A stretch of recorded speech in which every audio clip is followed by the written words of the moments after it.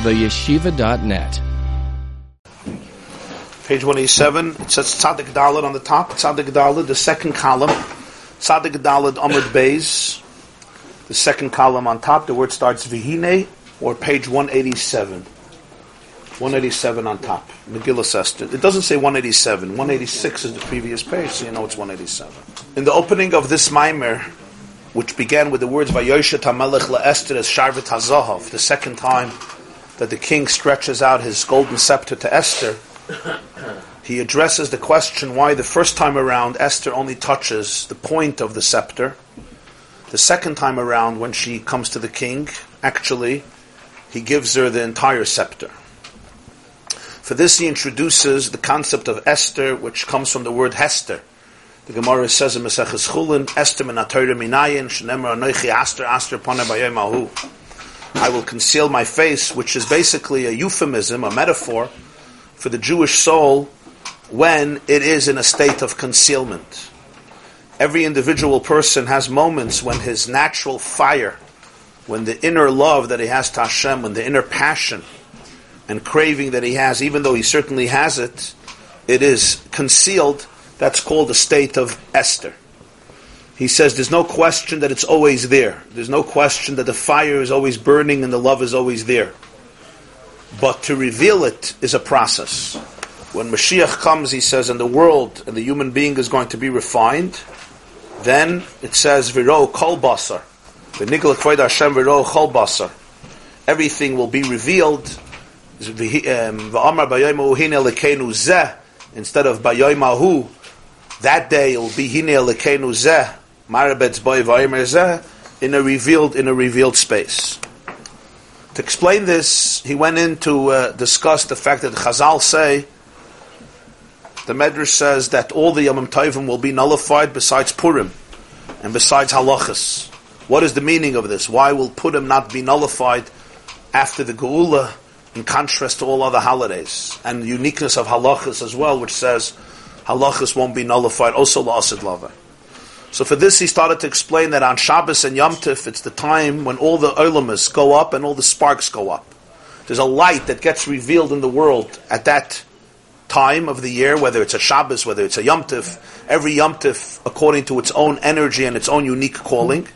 And the Jewish soul, the Jewish spark feels, it detects the light and it adds, therefore, to the soul light and joy and celebration, and the soul gets on fire to connect to Hashem in a deeper way because of the energy that comes out. For example, Pesach, he says, there's a unique ava that comes out.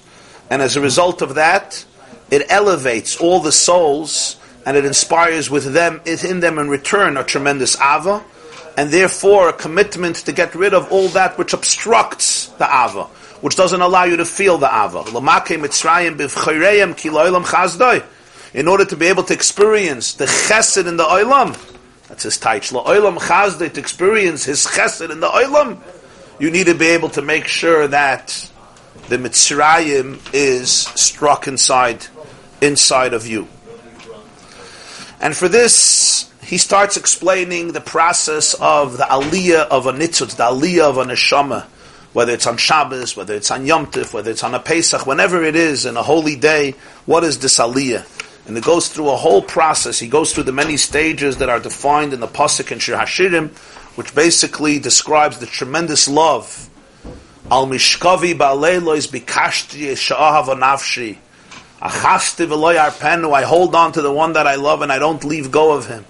Hishbati eschem b'nois Yerushalayim ta'iru v'im ta'iru esav. It's all a chapter that deals with love, but then suddenly the Pasuk goes on to start describing the process of ascending from the desert. Mizois oilam in amidbar kesimrois ashan mikuteres moir ulevayna mikol afgas roichel. You remember, who is it that comes up from the desert like pillars of smoke, incensed with myrrh and with frankincense, all of the powders of the one who makes the perfume. And he says that this basically represents the process of the aliyah, of an ascent of the neshama. The first thing is, there is heavy smoke. There is heavy smoke, because whenever you're confronting and burning things in your life that really have to be eliminated, the resistance will create heavy pillars of smoke. That's the first step to get out of your desert, which represents a space of desolateness, or a place of dvarim b'telim. Then there is the thinner smoke, the more subtle smoke, represented by the cloud, which represents confronting things that are less brute. And then there's Moir, which is the idea of Miriris, the ability to be able to be frustrated from things that you're allergic to. And then there is the Levoina, the ability to really be joyous and celebrate. And then this Kol Afkas Roichel, every soul is turned on by something else. Every person's experience of his slavos is a different experience. This is why in the Megillah, every girl, before she comes to the king, has to go through Shisha Chadashim B'Shemen HaMoir. 6 months in the oil of Moir, and 6 months in with incense and with the perfume of the women. So he says spiritually it means that every neshama has its time. When it's summoned to the king,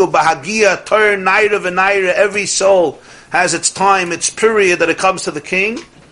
But in order to be able to really come in order to really be able to enter, you need the 6 months, b'shemen amor, the wisdom of Mirirus, the wisdom of understanding what to be frustrated about, what not to be frustrated about, the wisdom to understand what should bother you, what should not bother you, the wisdom to understand what's wrong and what's not wrong, what's your fault, what's not your fault. There's a lot of wisdom in this. Maybe one of the deepest wisdoms in life, when to blame yourself, when not to blame yourself, right? When you're projecting somebody else's issues, when it's your own issues, when you have to take responsibility, when you don't have to take responsibility, when something is serious, when something is not serious. How does that theme connect with Afkas Rochel? That's before Afkas Rochel. Shisha Chadasha B'Shemen HaMoir, it's basically the Chachma. Shemen has to do with Chachma, to be able to be B'Bchinas Miriris. It takes a lot of wisdom to be able to be frustrated by certain things. And then you find yourself in your Afkas Rochel. That's the Moir. And then there's the Levoina, which is the Simcha. Right? And then there's the Afkas Rochel, which is the different types of Islavus and of every single Jew. So Shisha Chadashim B'Shemen HaMoir and Shisha Chadashim B'Psamim U'V'Samrukei HaNoshim U'B'Zeh HaNayir Ba'al HaMelech. V'hinei kol minei aliyas v'iskarvus Knesset Yisrael HaKadosh Baruch Hu b'Shabbos v'Yom Tov. All the types of aliyas, any type of aliyah, any type of ascent, and every type of kiruv, of closeness, of Knesset Yisrael, of the gathering of the Jewish souls to Hashem on Shabbos or Yom Tov, which is the time when the souls and the sparks and the worlds go up. The chol mashem is always be'ilu yachar ili adrem hamaylas, and as much as they climb higher and higher and higher to the highest of heights, which is what we described. You want to get out of the desert. Now the pasuk is basically a description of life. You want to get out of the desert. There's the thick smoke, there's the thin smoke, there is the mirirus, there is the levoina, there is the powder, there is the shemen hamor, there is the psamim, there's tamrukei anoshim. All these aliyahs, higher and higher and higher, nikra b'shem negia b'rosh hasharvet. It's always defined by ultimately one title, and that is you're touching the point of the scepter. There's a scepter, there's a sharvet, the staff of the king, and there's negia b'rosh hasharvet. This soul went higher and higher and higher, adiroim hamaylas, to the highest of heights.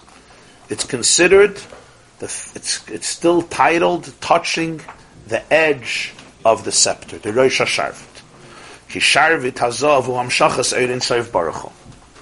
The scepter of gold represents really the flow of the infinite energy of Hashem. Just like the king is holding a scepter, and he stretches out the scepter, which basically is a continuum of his presence. He's sitting on the throne, but the stick, the scepter, continues his presence and allows the person to touch it. So the Sharvit Hazav, spiritually speaking, is Hamshachas Eirein Sof Baruch Hu. So to speak, the flow of energy that comes from the infinite.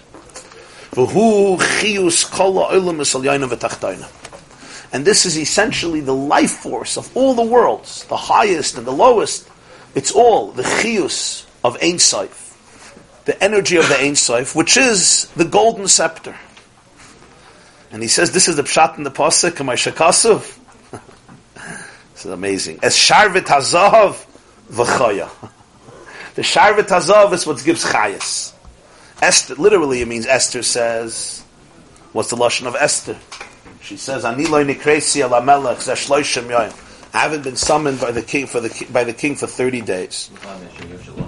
Yeah, and the klal is that in order to be able to live and not die, achas dasi lahamis, he has to stretch out his scepter of gold. Ani lo nikresi, and I wasn't called ze shloshim yoyim. So the way she says it to Mordechai, what does she say? Achas dase lahamis, you go in, you're going to die. Levad me'asher yoshet le hamelech sharvet hazav v'chaya. Unless if the melech stretches out his golden scepter and you live. Why? Because they won't kill you, because he gave you permission to come in. So he teaches, al pisoi, the sharvet hazav v'chaya. All the chiyus comes from the sharvet hazav. It comes from all the chiyus, all the vitality, the life force of all the oilamus, al yoinim and tachtoinim. It all comes from the sharvet hazav. From the flow, from the hamshacha of the Ein Sof, the light of the Ein Sof. The Ein Yechol Malas V'Liris L'Kabel Chiyusim Mikol HaSharvit. Rak HaSharvit Nishar B'Yodei V'Rak HaOrem Agiya Le'Berosh HaSharvit. That's why it says by Esther, Vatiga B'Rosh HaSharvit. What's Pshat B'Rosh HaSharvit? Vatikra of Esther, Vatiga B'Rosh, she touches the point of the scepter. Because she can't go up and see and receive vitality from the entire Sharvit. The scepter remains in the hand of the king. But there's a ray that goes to her, that touches her B'Rosh HaSharvit, at the edge. She can't get the chiyus of the whole Sharvit. Because the Etzem HaSharvit, the Sharvit itself, as we will see in a moment, remains aloof. It remains in the king's hand. What she does get is the lowest edge of the scepter, the part of it that's the most distant from the king. That is what reaches Esther. That's what reaches Knesset Yisrael. That was the opening sentence of this chapter. Here in this Maimer, where he says that all the aliyahs of all the neshamas to the highest places, it's always Vatiga B'Rosh HaSharvit. You're always touching the lowest end, the bottom end of the scepter.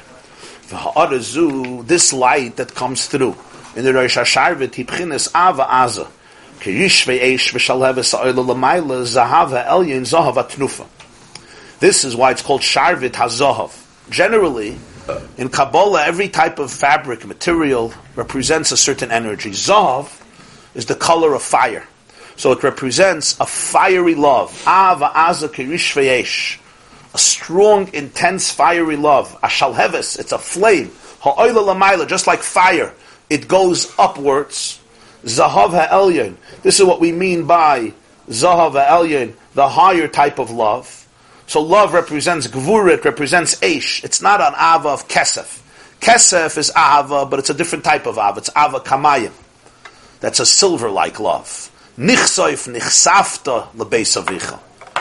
That's from the word Kesef. Zahav is fiery, because it represents a love that is very, very passionate, in the sense like fire, which is extremely hot and extremely intense. So this is this type of Ava, Zahav Elyon, and he calls it Zahav HaTnufa. Zahav HaTnufa, of course, is an expression that's used in Parshas Pekudei about the Zahav that was lifted up and brought to the Beis HaMikdash. He's teaching here, what's Zahav HaTnufa? Zahav HaTnufa is the Zahav that lifts somebody up. Zahav HaTnufa, it lifts somebody up to Hashem.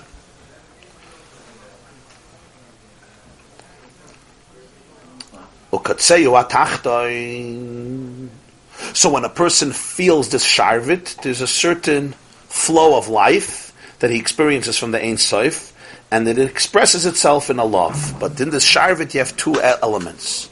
You have the Sharvit itself, and you have Kotzeyu HaTachton, the Rosh HaSharvit, the edge, the lowest edge.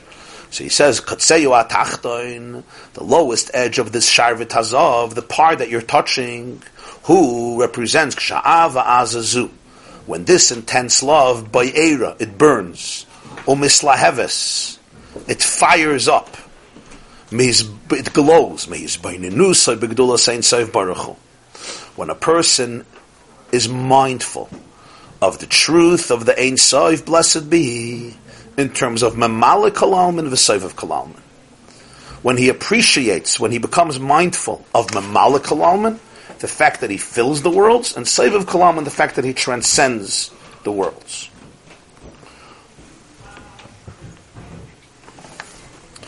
That's Katseu HaTachton. And then there is Katseu HaElyon, touching the other side of the scepter, the side that's near the king. It seems like there's serious nefesh that she has to do, not just like through the to get that. In words, he just on his own, Hashem on his own, the king of his own will, decides to extend his hand. Yeah, well, in the literal story, Esther was risking her life. In the spiritual story, he's describing here the neshama coming up to the king after the psamim and the shemen hamoir and the samruke anoshim and everything he spoke before. So when you come, what are you touching? You're touching the end of the scepter. What makes it the end? He says there's a strong love, there's a strong zahav here. Right? The person becomes aware of the divine energy, and that fires up the soul. With a craving, with a yearning, with a fiery passion to the Ein Sof. That's why it's not silver, it's gold. As we said, there's the love that's like water, and there's the love like fire. Love like water is a much calmer love. A love like fire is a much more passionate love, and it's a love that shatters. You know the difference of the love? Huh? Just barely. Yeah, basically fire breaks up everything that comes into it. Nothing can go into fire and remain intact. Right? Water, on the contrary, water is an adhesive substance. It connects things. Yeah?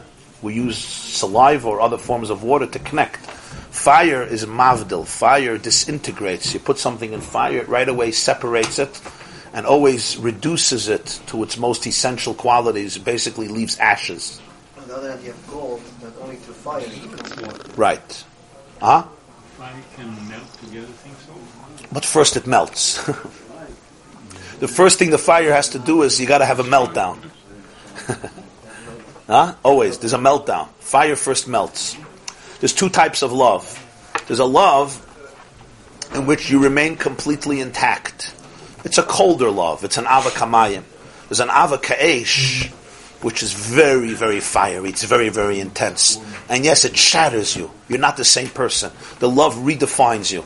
Like all types of fire, it could be very dangerous and it could be very ennobling. Right? It's always the question. It's always a question of what type of love, what's the nature of the love inside of you, what it's directed to, whom it's directed to. If it's basically escaping yourself because you don't like yourself. What was the expression you said yesterday? Do you love because... could you say that expression? Or the other way? Do you love to be needed? Or do you need to be loved? So sometimes when a person really despises themselves, they have to melt away and be accepted by somebody else, because that's the only way they can experience their identity. And then it could become a very dangerous ava ka'esh, because you're completely lost in the process. So that's why ava always has to have the balance between silver and gold. Ava kamayim and ava ka'esh. An ava in which you retain your identity, and then you're capable of an ava in which you lose your identity. Now zahav is more expensive than kesef. Zahav is more expensive than kesef. It's a much deeper, more intense love.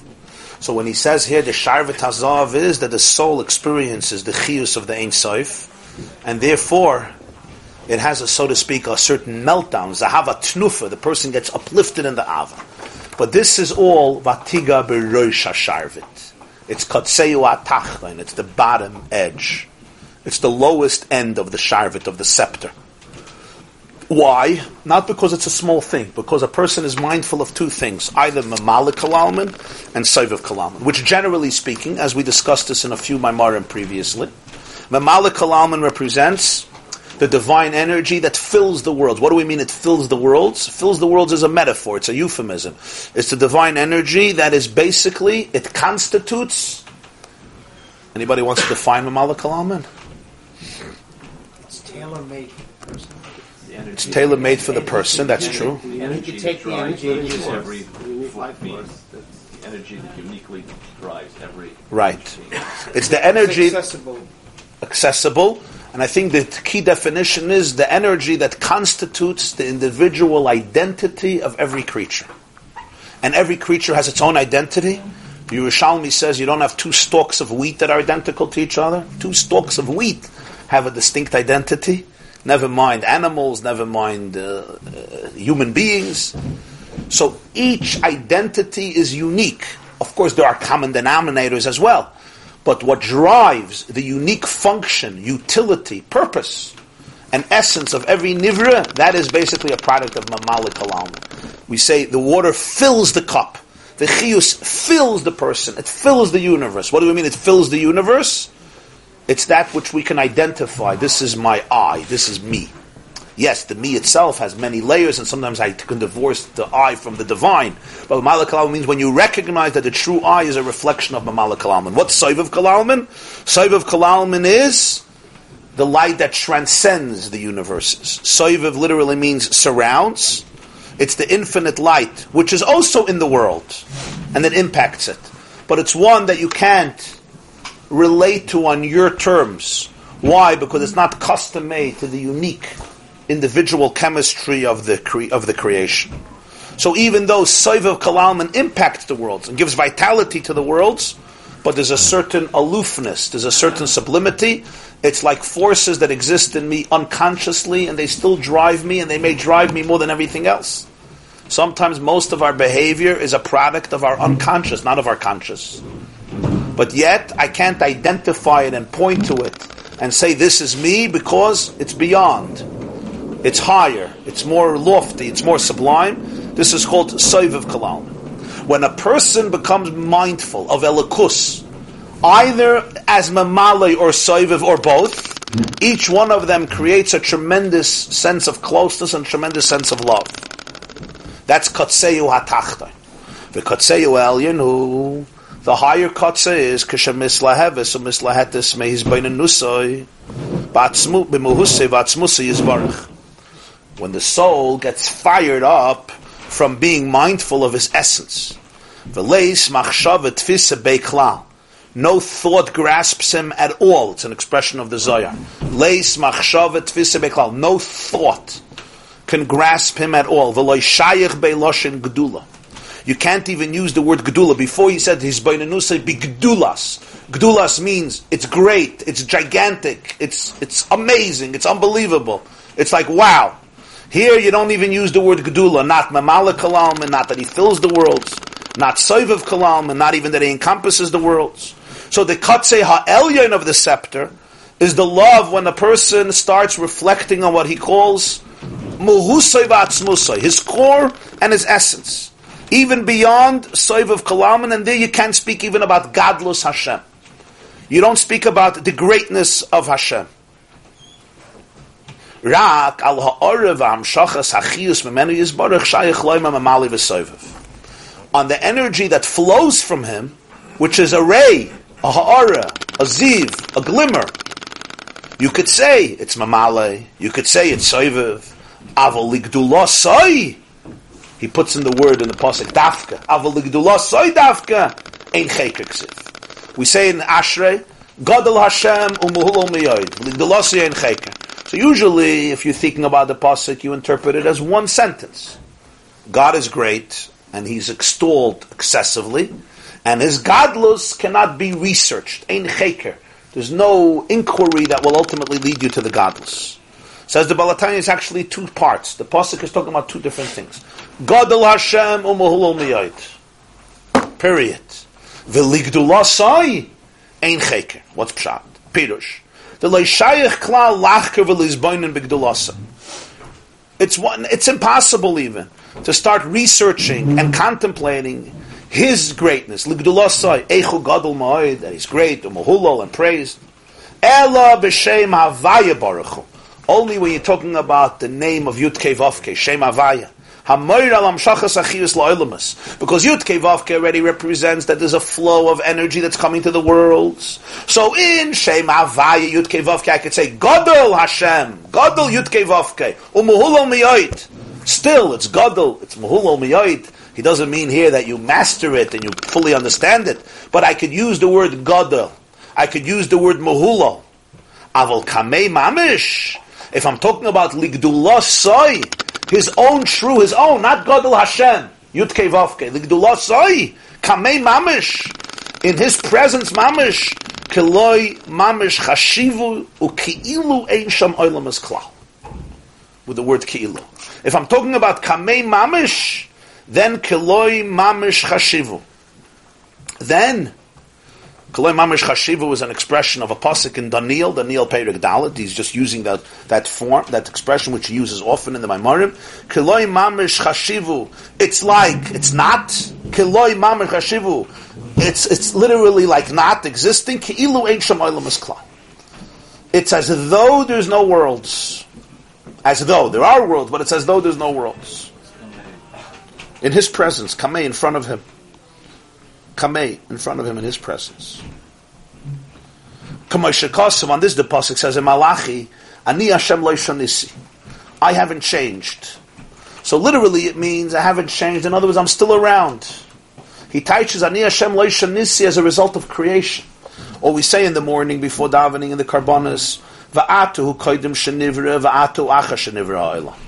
You were there right after the Shema in the morning, before the Karbonos. You were there before the world was created. You were there after the world was created. Again, how do we teach it? You were always here. He says, no. Hakol b'shava, in the same way. Just like you were here before creation, you're here in the same way after creation. No difference. Atu ha'achaloi nivra ha'olam, atu acha shenivra ha'olam, dezel b'hu. It could have said, ata koidim shenivra ha'olam, va'ata acha shenivra. What's atahu? Atahu koidim shenivra, atahu acha. It's the same who. It's the same way you were here before, you're here after. What do you mean the same way? It's not the same way.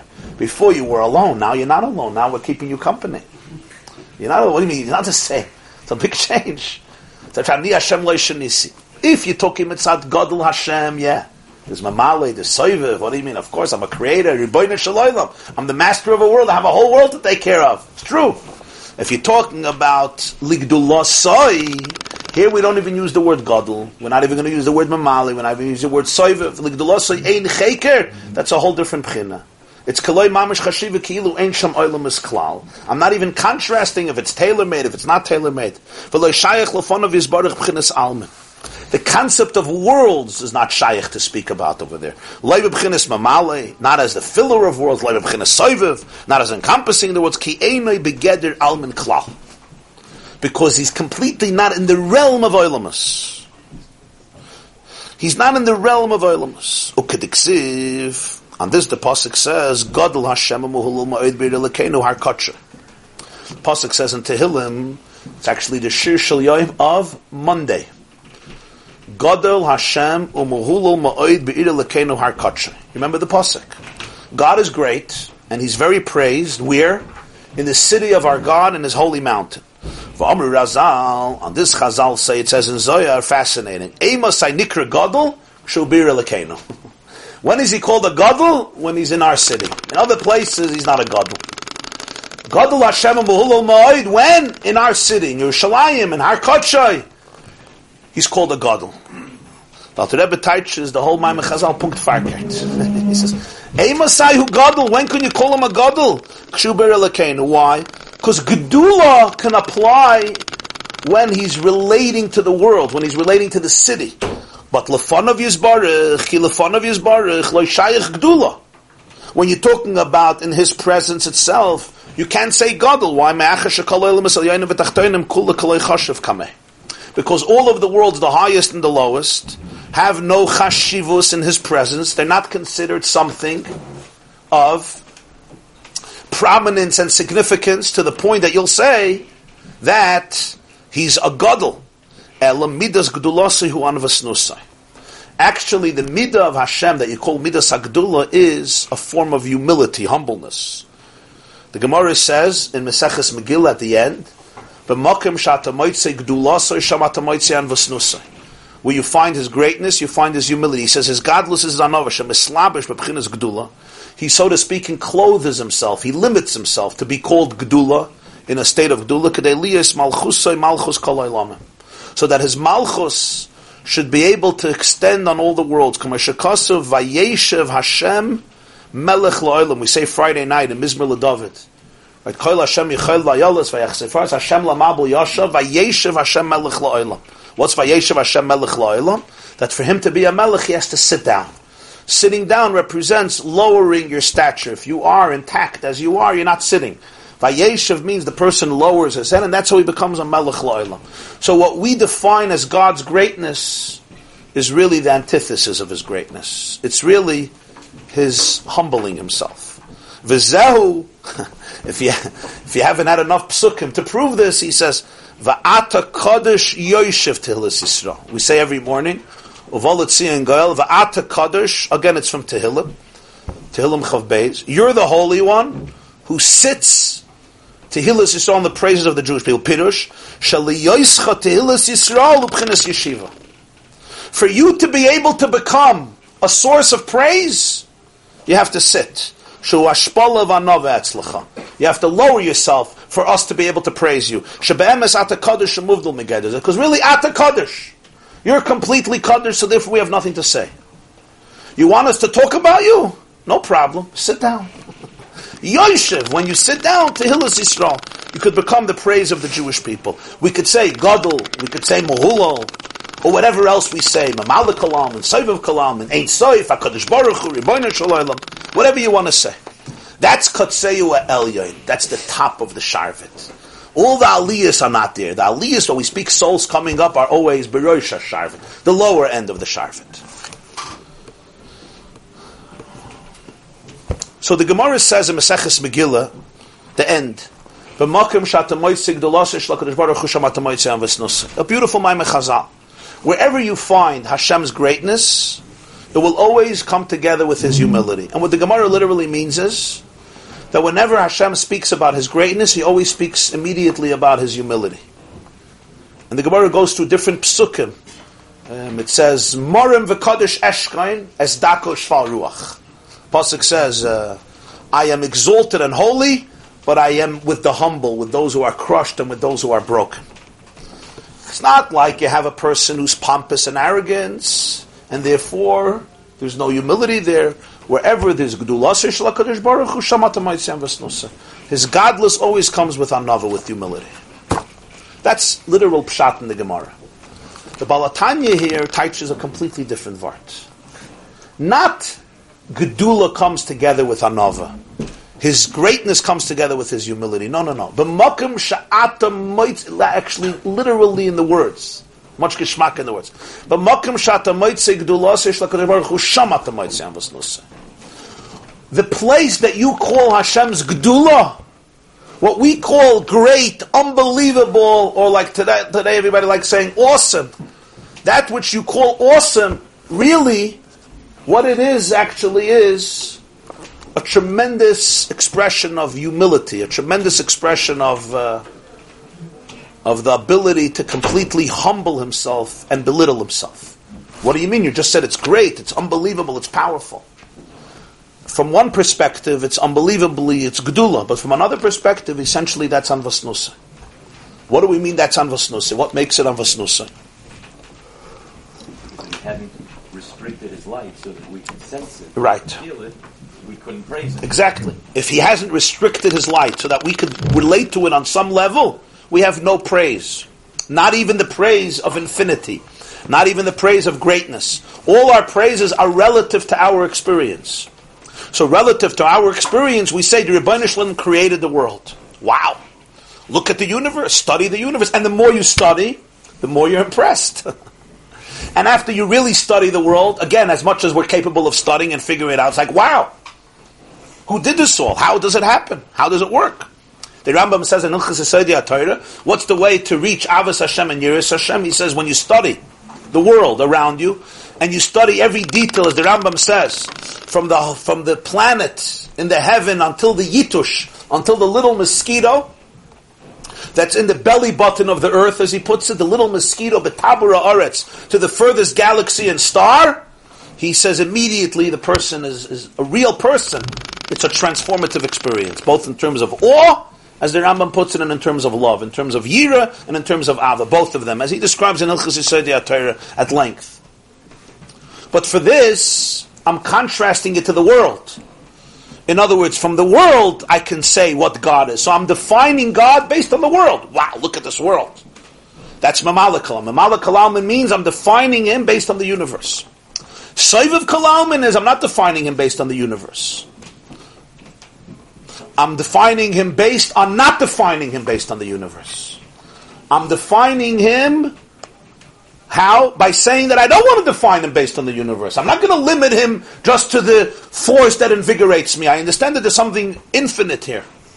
But again, I'm coming to it in relation to the universe. One is in a positive way and one is in a negative way. One is called Yediyas Achiyuv, one is called Yediyas Hashlila in Jewish philosophy, in the Rambam's works and other works. Yediyas Achiyuv means I define something in a positive way. Yediyas Hashlila means I define it by what it's not.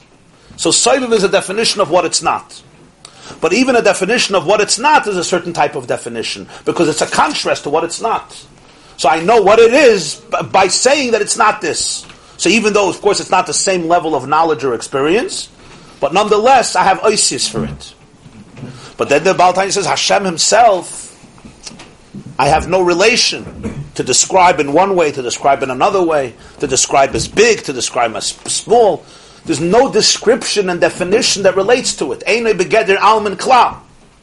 So whenever you want to speak about His godless, remember you're never speaking about Him. Whenever you speak about Hashem is great, you're not speaking about Hashem. You're speaking about the energy that's restricted, that you can talk about it and say that it's great. Whenever I'm experiencing you, it's already the way you're allowing yourself to be experienced by me. So it's never the you. Because the you itself, I can't experience. I have no oisius for it. I don't have a vocabulary for it. And it's not just I don't have oisius for it, I probably don't have the right words. I don't have the concepts even in which to relate to it, because I'm always talking about it from the perspective of my experience of life. And because that's the case, therefore, v'ligdullah soy ein cheker. I don't even begin, ein cheker. So this is another type of meditation. This is another type of hisbonenus. This is not the Rosh HaSharvit. This is the other side of the Sharvit. The Rosh HaSharvit is the scepter that comes down, that he stretches out, so that you can touch. In other words, it's the way that you can touch Elokus. Why can you touch it? Because it's restricted in a manner that the person can experience it on some level, either as Mamali or Soiviv. The Rosh HaSharvit, the first edge of the Sharvit, this is already a whole different pchinah. This is Atzmusa Yamuhusa, his own core. So on this you say, Vayeshev Hashem Melech Lo'ila. For him to be able to define himself as a melech, what does it mean as a king, as a leader of the world? It takes Vayeshev, Yeshiva, Va'ata Kodesh Yoshev Tilis Yisrael. But Makom Shatamoitze Gdulasei Shamatamoitze Avasnusei, what we call Gdula is really Anova. Gadol Hashem Amuhul Olmoid. Eimasayu Gadol. Only Be'ir Elokeinu. In Ir Elokeinu we could say he's Gadol. Not in Ir Elokeinu, what are you saying he's Gadol? What does Gadol mean? Gadol means what he's great. What does it mean great? Yeah, I mean, you could use the word great, but Sahatnish can uptouch, it doesn't have a definition, doesn't have a description. This is the other side of the Sharvit. Where does this leave us? Where does this leave us in a relationship? So that we'll see in the continuation of the mind. There's a distinction that the Baal HaTanya makes here between three states. What he calls Mamalik Kalalman, what he calls Soiviv Kalalman, and what he calls Atzmos, the essence.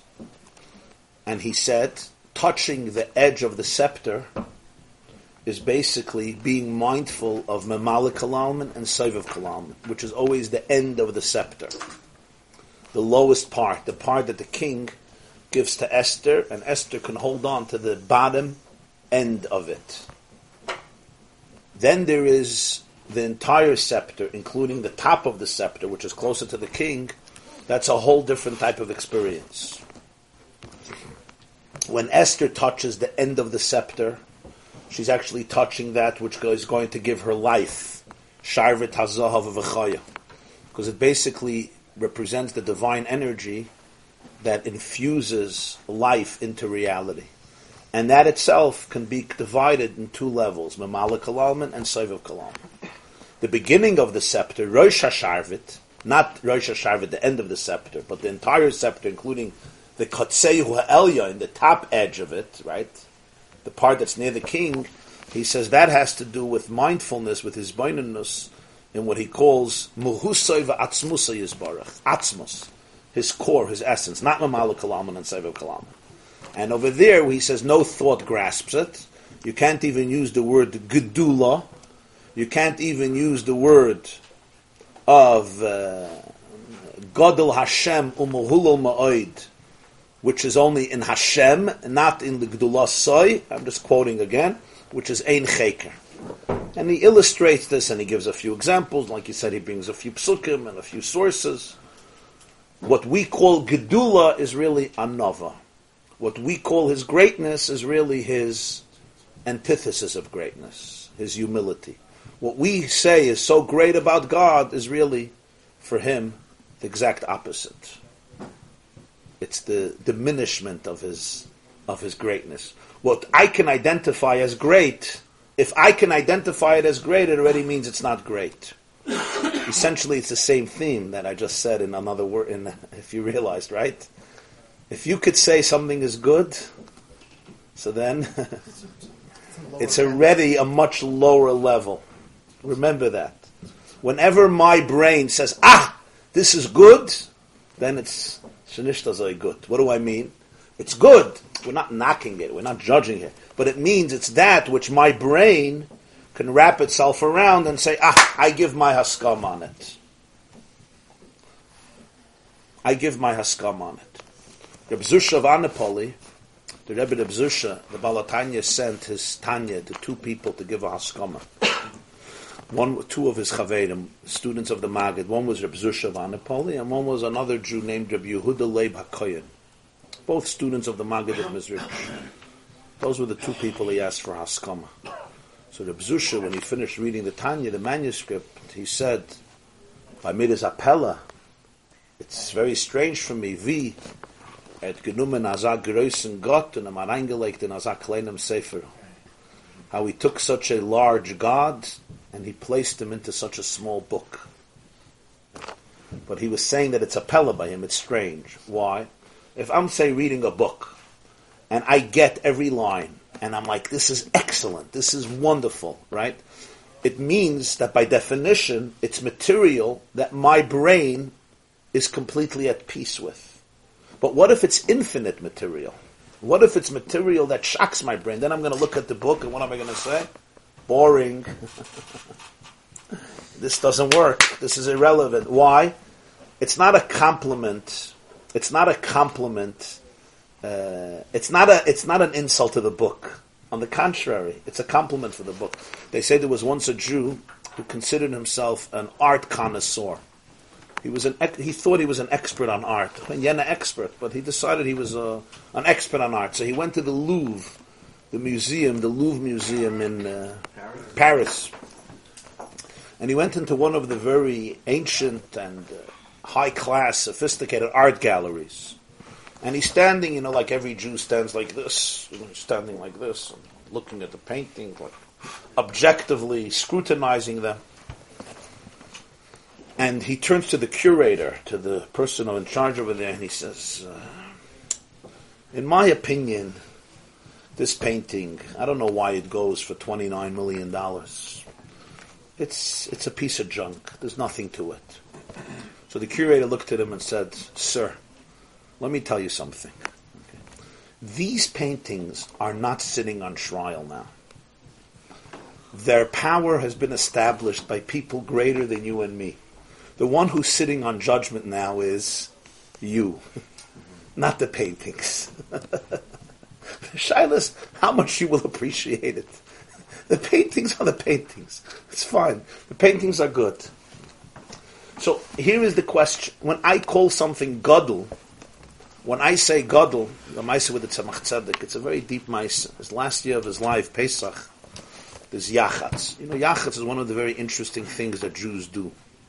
Break the matzah, and they have to figure out and make sure one piece is bigger than the other. So some people have a breakdown at the moment. By Yachatz, they have conniptions.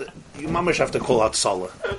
It's like I told somebody to open a business to make matzahs that have some. Today you don't have to. Yeah, like Blikas Chametz, they already sell you 10 pieces. They could make up some matzah that you should just be able to break it and it should work.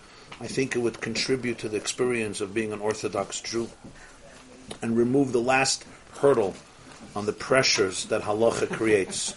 Like we have ready-made Hanukkah candles, we have ready-made 10 pieces of chametz. The last piece that's missing is an easy yachatz, an easy, accessible yachatz. If anybody's looking for a job, it may be an interesting idea.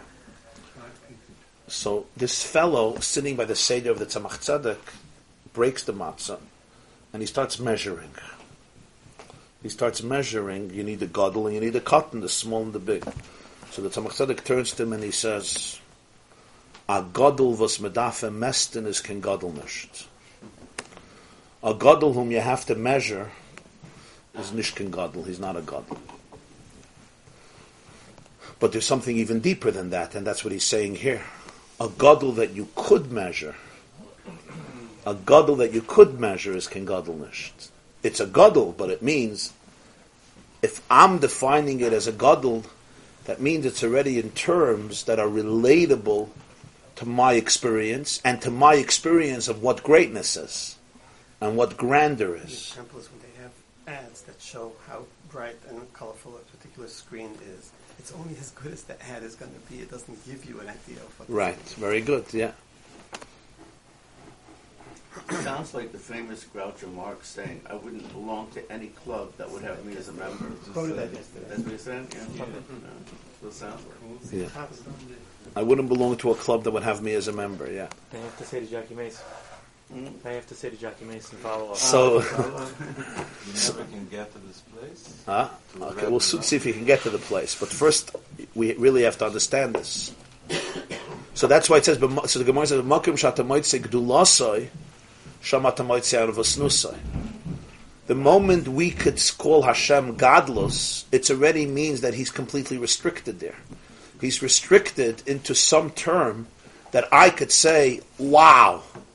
My wow is His humility. What I could say wow about, even if I say wow, I don't get it, but I'm like wowed. The very fact that I'm wowed by it means it intrigues me. It challenges me. It opens something up in me. If it opens something up in me, it means already it's relatable to my world. It's relatable to my experience. On some level it's relatable. Either it's completely relatable, or it's a little bit relatable, or even it challenges me. You'll sit by 3 types of shiurim. You could sit at a shiur and you understand everything. You could sit at a shiur and you understand nothing, but you say there was something very special there. I wish I could understand it. And then you could sit at a shiur and you're not even confused. Why? Because it's too deep for you to even be confused. Sometimes it's superficial, so you get it. Sometimes it's deep, so you don't get it. But you know that you don't get it, and you're like, oh, I wish I could have got it. And then sometimes it's so deep, it's too deep for you to get confused. It's like, okay, I mean, why? Not because it wasn't deep, so you're not confused, because it was too deep. It was too deep for a person to be able, even to be able to appreciate that there's something I don't get. It's completely beyond. It's even beyond being beyond. Sometimes something is beyond. You know it's beyond. It's like, whoa, it's beyond me. But it's like right here. It's like right here, you know. And sometimes it's so beyond, it's beyond being beyond. It's not beyond. I have no... You don't even know that you don't know. Yeah. So now in life, there's what I know. There's what I know. There's what I don't know. Right? Are there things that some of us don't know? There are some things you don't know, right? I hope so, yeah. But now I want to ask you something else. There's what I know that I don't know. But then there's what I don't know that I don't know. And that's very different. What I know I don't know, I already know a little bit. I know that this I don't know, yeah? We were learning astronomy, so we were learning the orbit of the sun, or the orbit of the earth. You know, I don't get this, reasons for the seasons and this. But I know what I don't know. I could see, it's interesting, it's fascinating. And I hope maybe if I work on it, I'll be able to know more and more and more and more and more. Then there's things in life I don't even know that I don't know. It's not that I know that I don't know. I don't know that I don't know. And that is most of that's most of reality. Most of reality, I don't know that I don't know. So when I don't know that I don't know, it doesn't confuse me. It doesn't challenge me. It doesn't intrigue me. It's so beyond me that it's not even beyond me. So that type of shir I'm not even getting confused by. Why? Not because it's so superficial. Sometimes that's the reason. We know that could be the reason, but I'm talking at the other extreme. Sometimes it's so profound. Now let's get a little more specifically when we're talking about the divine. Let's say, imagine,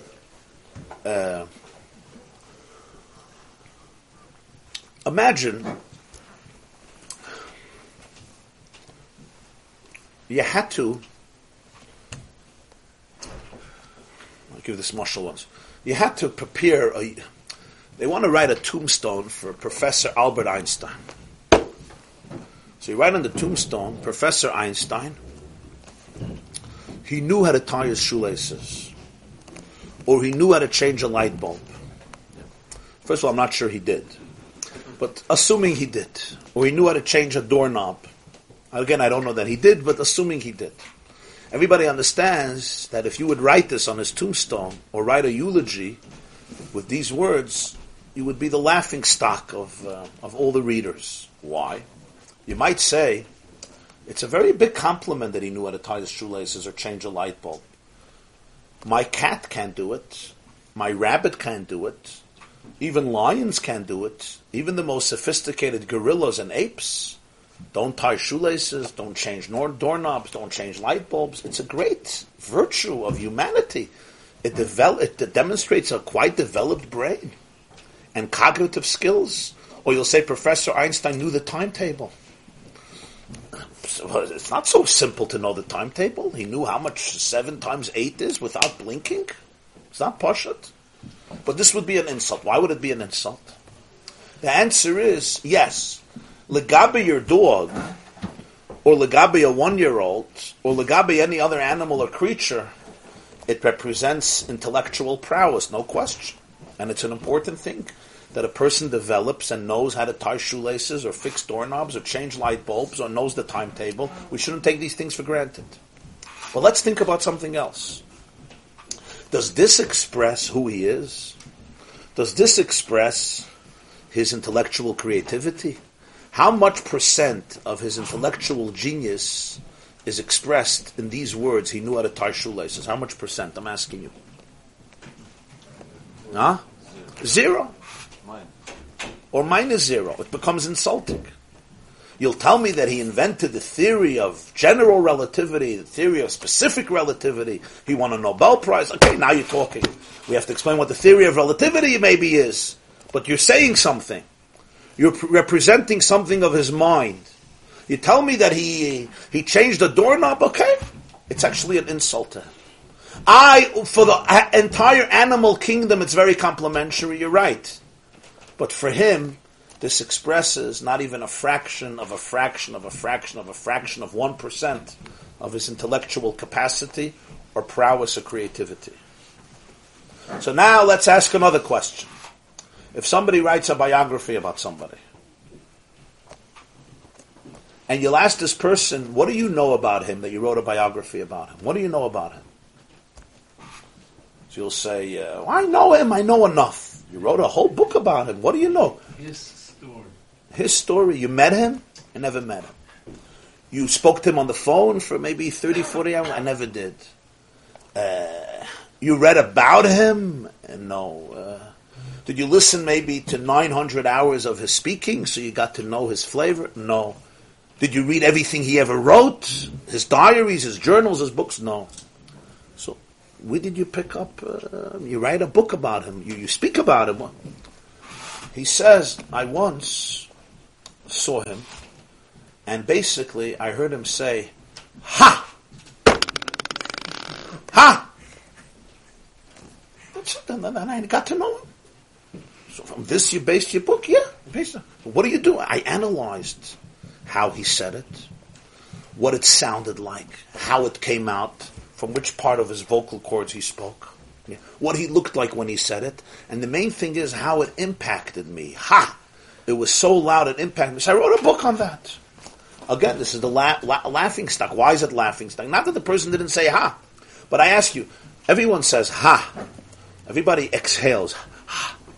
How much of your personality comes out in your ha? How much? How much of your brain, your psyche, your soul, your life story, your identity, your inner narrative, how much of it comes out in the ha? I ask you. Huh? Nothing. Minus zero. Does it come from you? Yeah. We all say ha. But what does it reflect? It reflects nothing.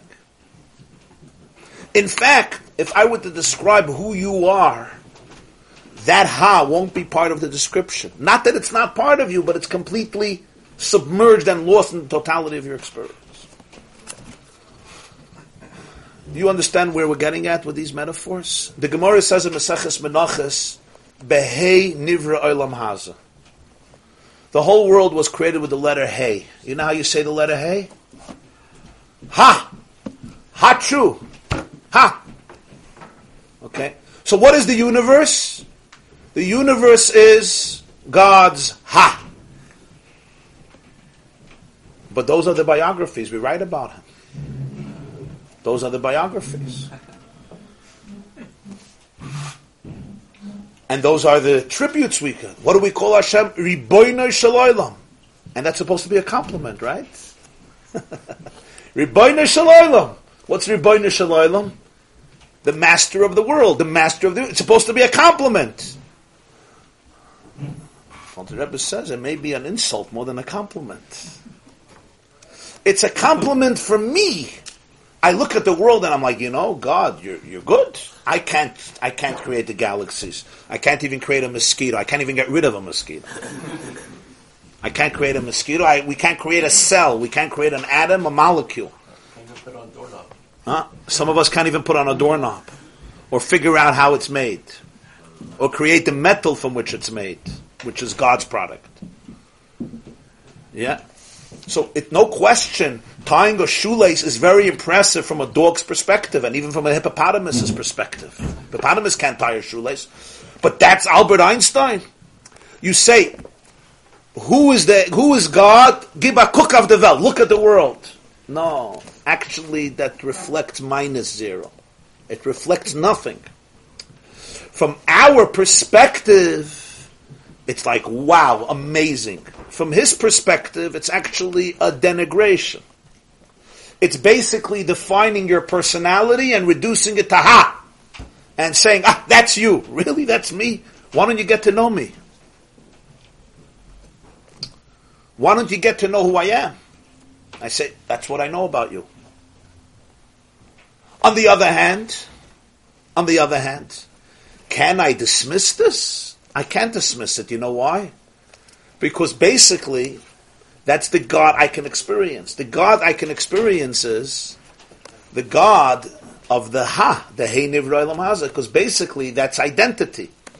So when I experience my God through my identity, what am I experiencing? I'm experiencing how Hashem's vitality and identity is restricted to the point that it becomes the battery of the universe, the engine of the universe. He ties shoelaces, or creates shoelaces. But the engine of the universe is no small thing. It's the engine, the source, the soul, the consciousness, the creative power behind the entire universe. Koyach hapoyel benifel. That's Mamala Kalam. So when I look at the engine, Hashem being the engine of the universe, the core of the universe, it's tremendous.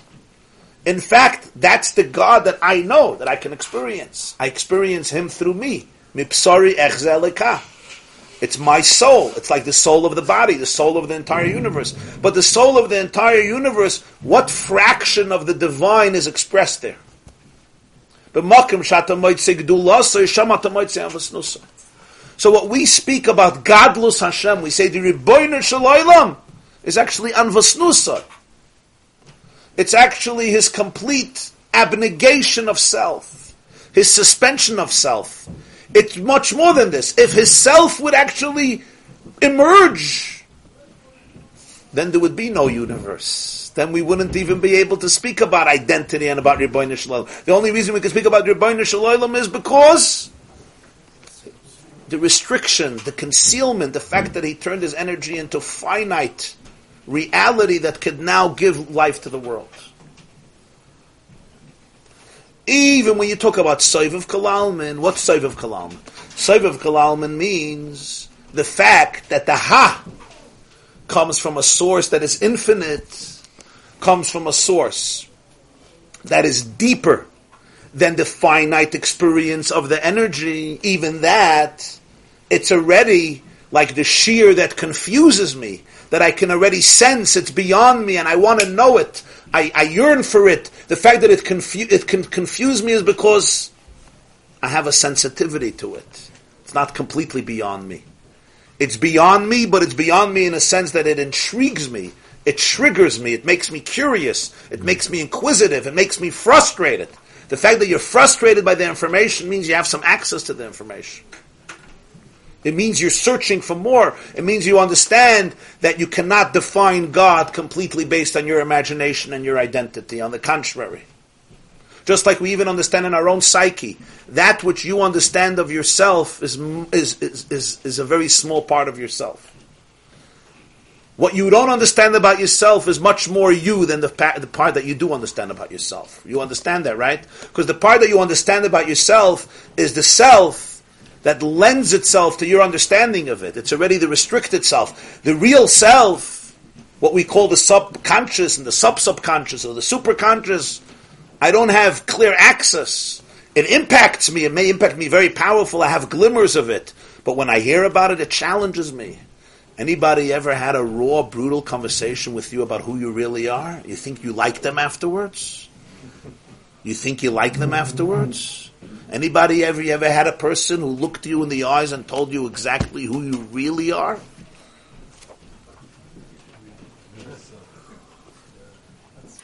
Huh? You're still looking for that person. It's hard to find them. And when you find that person, you think it's easy. You think it's easy to hear these things. Every argument in your mind, you're going to discover to fight it, to resist it.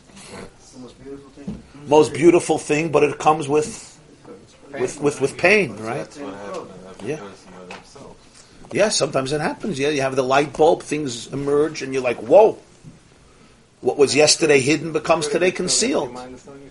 It doesn't mean it doesn't impact me. It impacts me more than what I know about myself. What we don't know about us influences our lives much more than we do know about us. In fact, that's why we don't know about it, because it impacts us so deeply, from such a deep place. And the brain doesn't manage to filter it to the point that it makes sense in your consciousness, so it remains aloof. I'm giving just a mashal for Soivav Kalalman, but this is still how the divine relates to the universe. So it's part of the Ha, the Behei Nivra Olam Haza. How can we learn more if all he gave us is a Ha? Very good. That's why you have Likutei Torah. No, it's not a joke. That's why you have Torah. It's not Pashut. Soivav is actually more than What? Soivav is Yeah, much more. You can't compare. It's the Ein Sof. We're grouping them in just like we grouped Akudim with Toyo and Tikkun. Not that it's not more. Touch. Yes, it's infinite. It's not Mamali. Mamali is a divine energy that constitutes the identity of every creation. Mamali means you know God from knowing yourself, so to speak. It's your true self. Soivav is, the Ein Sof. It's the Ein Sof minus the whole universe. What's the whole universe minus the Ein Sof? Yes, you could say that, yeah. Soivav. So ultimately, when we're talking about Mamali and Soivav together, it's called Rosh HaSharvit. It's the Sharvit that comes down. It's the Hamshachas HaChiyus. It's the way Alakus infuses the world with identity and with infinity. Identity, which is more limited, and infinity, which is unlimited. That's why this is called Mamali. Mamali means it's suitable to the universe. It fits the parameters, just like a 7-ounce cup is filled with 7 ounces water. You'll say the water fills the cup. What do we mean fills? We don't mean spatially it fills. Fills means that the cup accesses it. The cup makes peace with it. The cup, I get it. The cup gets it. The cup and this cup, I get it. Because it's limited to me. It's like that shear that's fed to you. It's like the baby food that's spoon-fed to you. It goes into your system. It's geschmack. Because it's completely tailor-made to my identity. It fills me. It nourishes me like a meal. It fills me. Soivav doesn't fill me. Soivav remains above. It remains transcendent. It remains around the cup. Around, again, doesn't mean spatially. Around means it's above my conscious experience. It's still part of me, but it's above it. So the end of the scepter is the Soivav? So Mamali and Soivav are both the lower end of the scepter that is communicated into the universe. It's communicated into Esther. V'chaya, it's the source of Chiyus. But what we call the source of Chiyus is really a tremendous obstruction and concealment. It's the Ha. It's the Hey Nivra Olam Haba. Olam Haba is a Yud. So it's a Ya. It's the Ha, it's a Ya. Okay. So now you're going to start describing to me this person and make a biography based on this? So this means you could study the universe for 1.1 million years. And you can even unravel all of its secrets, which of course we did not. In other words, we don't even have an understanding of Mamala Kalam. We don't even understand what is in the brain of a mosquito. We don't know what is in the brain of a bee. We still didn't decipher the secret of a single cell or a single atom. We still do not understand the depth of the DNA codes within a cell. And that's all the products of Mamala Kalam. So even Mamale, when I say Mamale, it's still infinite. But let's understand, even if I would understand the entire universe, and Mamale, right? I completely did not even begin to access, to have a relationship, to be able to experience the other side of the Sharvit, the other side of the scepter. This is what he calls Atzmusi Muhusi Yisbarach, who actually Hashem, so to speak, is. Not because I don't want to, because my vocabulary is based on Mamalik al-Alman. My vocabulary about God is based on God completely diminishing himself, restricting himself, so I can have a vocabulary. Even the greatest vocabulary. Ein Soif, Godel Hashem, Mamalik al-Alman, Soivav al-Alman, Yishtabach Shmoy. Somebody who was aware yearns more to get to the Ein So even that is limited. Ich will nicht an Gan Eden, ich will nicht an Olam Haba, ich will nicht das Dich allein, he used to say. What does he mean, Dich allein? Dich allein means you, I want you. Beyond Soivav, Atzmus. Yes, relative to Mamali, Soivav is also more Dich allein. It's all, things are relative. That's called Ziv. That's what light is. No, what's light? Light is very important. The light of the sun tells me a lot about the sun, no question. But I'm going to, same question. You write a book about the sun. Okay? You make a website about the sun. Somebody says, what do you know about the sun? So you say, I sit every morning in the shear. The Venetian blinds are supposed to be open. And the rays of the sun come into the room. So what do you mean I don't know about the sun? I look at the table and I see the light. Before Edison came and made us all these problems. Just effort in a minute. There's no sun. There's no sun today. Okay. The sun went on vacation. There's still sun, even with rain. The sun doesn't stop. The sun never doesn't arrive to the shear. Sun is always here. What? This is nothing? This is nothing? The rays of the sun that illuminate planet Earth and they illuminate every basement and every home is nothing? It tells you tremendous about the sun. But now I ask you, how much do you know about the sun from the rays of the sun that enter into your dining room? How much do you know about the sun? Do you know something about the sun? Something. Is it true? Is it true that the sun produces these rays? No question. Is it true that the same God who we speak about Atzmos, or we don't speak about it, is the God who created every atom and every cell and every mosquito and every salamander and every frog and every droplet of rain and every flake of snow and every blade of grass and every heartbeat of every child? Of course. But what does it tell me? It's like the ray of the sun. The ray of the sun is powerful, it's significant, it's wonderful, it's awesome, we're thankful for it. But don't think you know anything about the sun. It comes from the sun, no question. But what does it capture of the sun? Not even a fraction of a fraction. That's why the expression in all of Kabbalah and Chassidus is always Oir Ein Sof. Why oir? What's up is light? Always you'll have the word oir. It'll never go away from the word light. Why? Why this thing with the word light? It's a nice word, no question. It's better than darkness. But why light? You know why he says light? Because of this.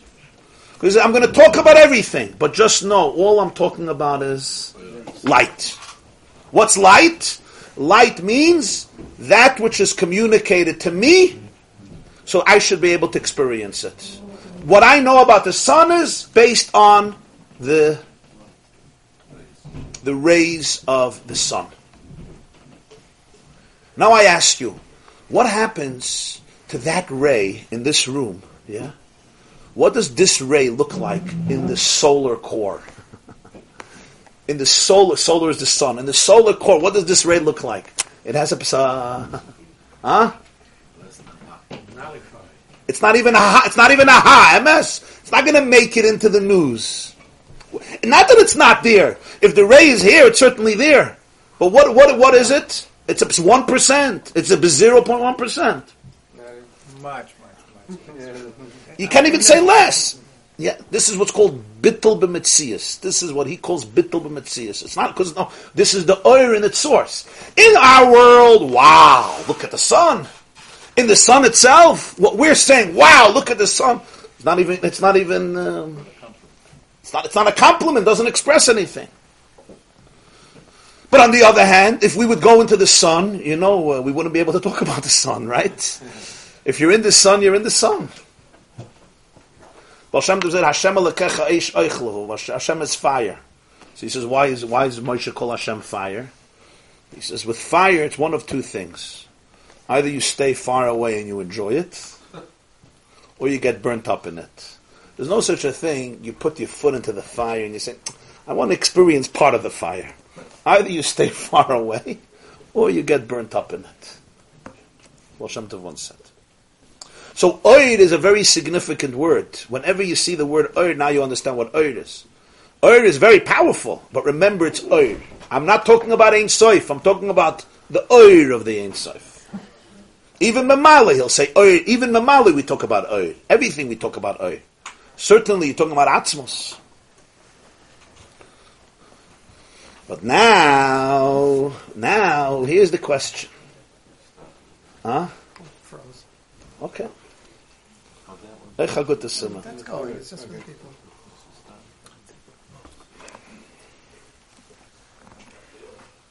Where does this leave us? That's why the term Ribono Shel Olam, was not often used by the Baal HaTanya, even though it's used a lot in certain circles. How do people in your circles where you grew up, when they want to talk about Hashem, what's the name? Ribono Shel Olam is very popular in some places. Bashefer, HaKadosh Baruch Hu, and then there's the Eibishter. Ribono Shel Olam is true, but it's really insulting. It's really not a nice name. It's the Ha. Ribono Shel Olam. Bashefer, the same thing. The Creator. Okay. It's basically, imagine you want to write an article about how amazing your wife is. Yeah? So Yid once told me he was at a Levaya. It's a Sfardish lady, a Sfardish couple, and Almana was there, the Levaya. So at the open grave, she started to cry and she started to say, Ech hu ahav ha-boreket shali. Af echad lo yahav ha-boreket shali kamato. How he loved my boreket. Nobody's going to love my boreket like he. And this person who was there, a real Ashkenazi, told me, he says, by us, Hashanah, everything is sophisticated. He said it was so primal, it was so real. What she's going to miss is somebody who's going to love her bareket. Somebody who's going to eat, barekas. Barekas. Whatever, the horrible food.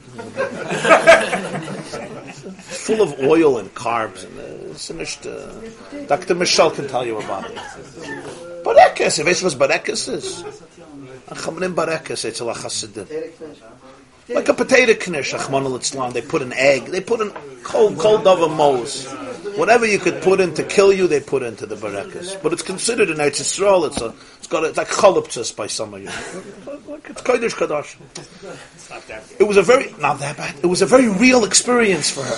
I'm not going to talk about is this barakes. Oops, barakes. It's real. You know what I mean? She was crying. But it was a real experience. It was small, but it was real. What it does for me. Yeah. But imagine you want to talk about somebody's life, and all you could say is what they did, something that enhanced you. So it's like talking about the sun, and all you could say is that the ray comes into the room. It's very significant, but I have to realize it's all from my perspective. The term that Baal HaTanya would often use is Ein Sof or the Eibishter. Why Eibishter? The word Eibishter, what does it mean? What's the word Eibishter? No. You say Evoint auf an Eibishter Stock. He lives on the higher floor. So literally Eibishter, Eibin means the higher. Eibishter, whatever the Havara is, the pronunciation is. Means the higher one. What means the higher? What's the higher one? There's an important definition here. The important definition here is, I don't know what it is. I'm not even saying creator. All I'm saying is one thing. Wherever I am, it's higher than that. That's what I'm saying. Wherever I am, it's higher than that. Now, on the other hand, how can I experience God if I don't talk about Mamala, if I don't talk about Soiv? My experience can only come from that. So now, where does all of this leave us? So there's two questions here. First of all, did God want us to have a relationship with Him or not? Only with only with what's it called? A sneeze, a hust. Did He want us to have a relationship with Him or not? That's question number one. Question number two is, in terms of our life, what does it do? Is there some relevance in our life from this? So here, I'm going to say this very, very briefly, and we're going to cross borders here, from the world of Ruchnius, maybe to the world of, it's really the same world, the world of psychology. But this is one of the great ideas that Alter Rebbe says, the Baal HaTanya says, and that's as follows. If you understand Atzmos, if you understand something about Atzmos, you understand one more thing. And that is that nothing could block it. There could be no blockage on that. All blockages dissolve. In other words, and I'm going to quote what he writes somewhere else in the Likutei Torah Maseh, when he speaks about this again, a few times, and he says, Kula kamei kaloi chashiv. In that space is ki'ilu ein oilamus. He says here, ki'ilu ein oil. It's like there's no worlds. What do I mean there's no worlds? Why is there no world? Because when he restricted himself, so therefore there is a world. He creates the worlds. The worlds are a reflection of his identity. When you're talking about the core, the essence, so it transcends even transcendence. So ki'ilu ein oilamus klal. What do I mean it transcends transcendence? What's pshat ki'ilu ein oilamus klal? You're dealing with a state where it's not pshat that he is be'erich to the oilamus. His oid is mitzumtzum, his oid is restricted. So therefore, now he becomes a source of the world. You're dealing with the divine itself, which all we could say about it is, as I said, Eibishter. Beyond. What do I mean beyond? Beyond even the word beyond. I don't mean beyond as beyond, because that is also beyond. It's even beyond being beyond. But what does that mean? That means, on one hand, you say, so he's so remote. Atzmos is so remote. It's so like, okay, fine, so you told me about this. So what do I do with this? But really, it's the other way around. There can't be any blockages over there. There's no blockage. Nothing could block it. Why could nothing block it? Memale kalalmin, you can experience a blockage towards. You can experience a blockage of experiencing it. Soivav kalalmin, you can experience a blockage. Why can you experience a blockage? Because these are energies that somehow relate to the human experience. So therefore, our experiences can become obstructions of experiencing that energy. We deprive ourselves from experiencing that energy because we're blocked. What about when you're dealing with Atzmos? When you're dealing with Atzmos, so then, at any moment, in any experience, there's never a blockage, there's no partition, there's no separation. It's the deepest form of intimacy and closeness that is always available because there's nothing that can get in the way. Absolutely nothing. So in a person's life, it would mean this. All trauma that people have don't allow them to live life in a certain way. If a person has certain trauma, if a person has certain abuse that they have to deal with, they come to life with pain. And when they come to life with pain, so that's how they experience life. So therefore, all experience is it's channeled, it's colored through that experience. I can't go away from that. This is part of reality. This is where I am. So now I can't feel the full beauty or the full depth or the full grandeur in every situation because there's blockages, and I have to spend my life cleaning up the system and allowing the flow because I'm experiencing everything through the lens of my trauma. The ultimate source of healing comes when you can introduce Atzmos. Because once you introduce Atzmos, now, at any moment of your life, in any circumstance, under any conditions, no matter what happened yesterday, no matter what happened 35 years ago, no matter what happened 20 minutes ago, and everything that it triggered in me, in that space, everything dissolves. Everything dissipates. There's nothing that could remain a real block. There's nothing that could become a mechitza shel barzel that blocks the experience. When you're in tune with that space, at any moment, what's available for you is complete wholeness with complete infinity. Because if Atzmos comes into the picture, so then your only truth is one truth. What is the truth? The truth is the ray in the solar core. What's the ray in the solar core? Your truth at this moment is your absolute oneness with God. And nothing could take away from that. You say, what do you mean, but I was abused? I was molested. I had this marriage. I have this marriage. I have this experience. You know what type of father, my mother, my youth, my first, whatever it is, my wife, my husband, my child, my money, my psychology. While it's happening. Huh? While it's happening. While the abuse is happening? Yeah. If you can go into that space, fine. But I'm talking about now the aftermath. You're right. But most of us, usually, when we're abused, don't have the serenity of sitting at a shiur and analyzing it, right? If yes, we wouldn't be abused. We're abused in certain situations. Now we deal with the aftermath. We deal with the aftermath. You typhus what I'm saying now? From the world of Atzmos, what's the truth of every moment? There's only one truth, and that's the truth of Him Himself. And where do you fit in? You're there. You're part of it. You're not excluded. Everything is there. It's the ray in the solar core.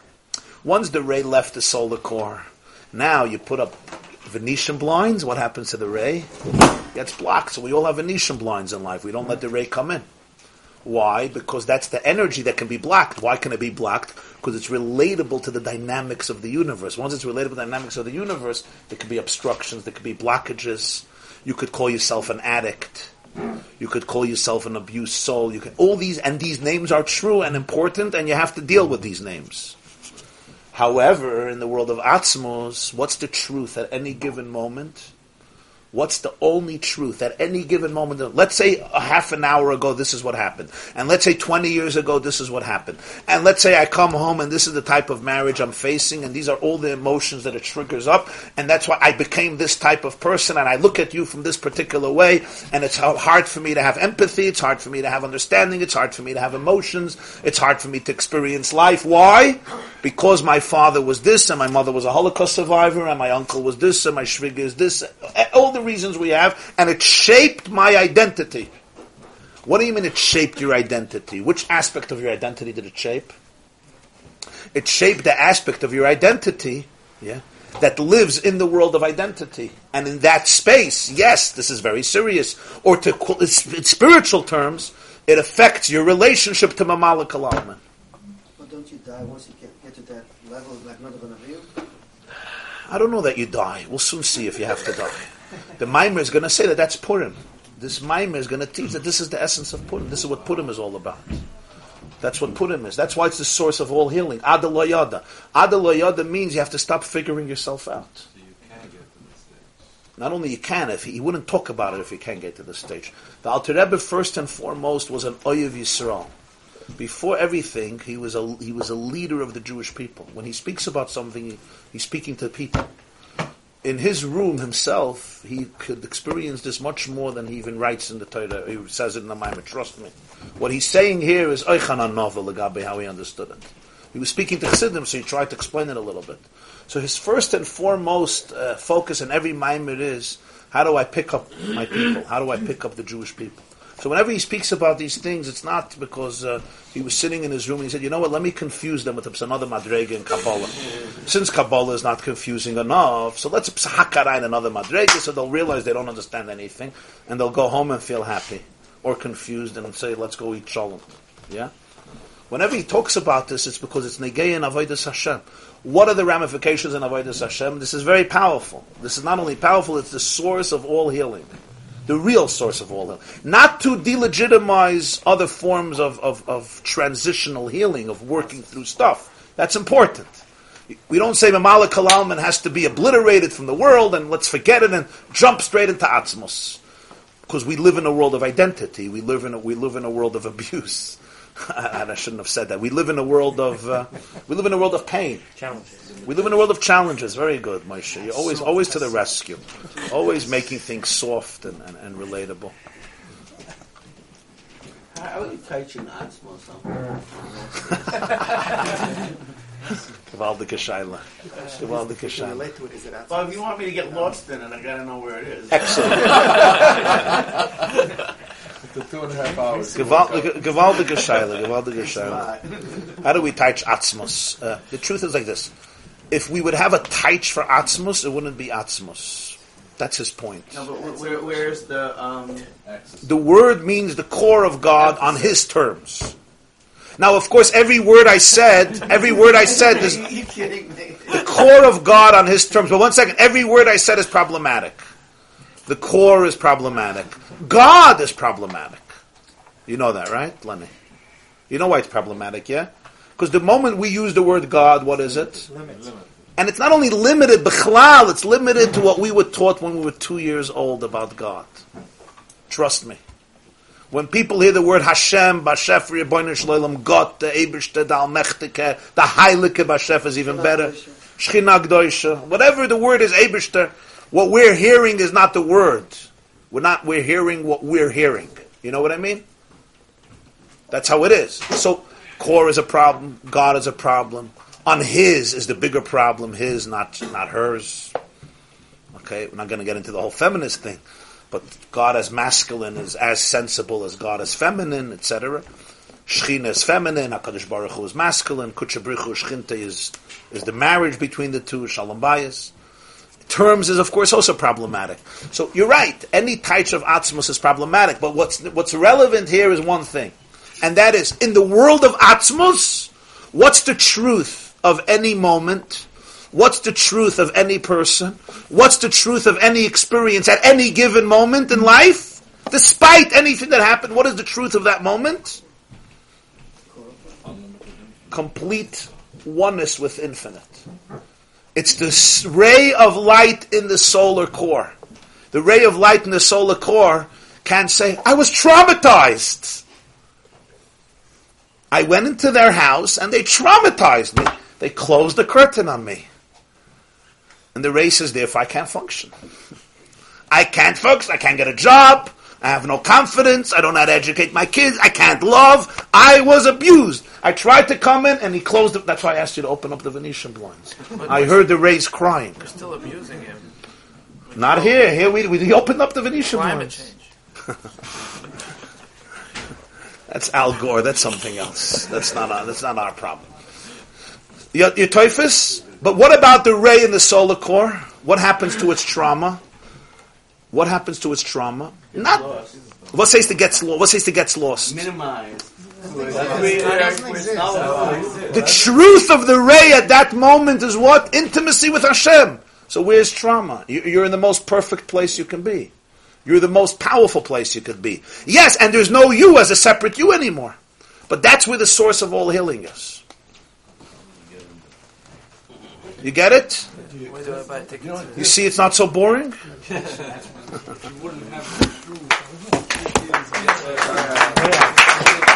Yeah. Page 187, yeah? Page 187, Tzadik Dalet Amud Beis, the second column.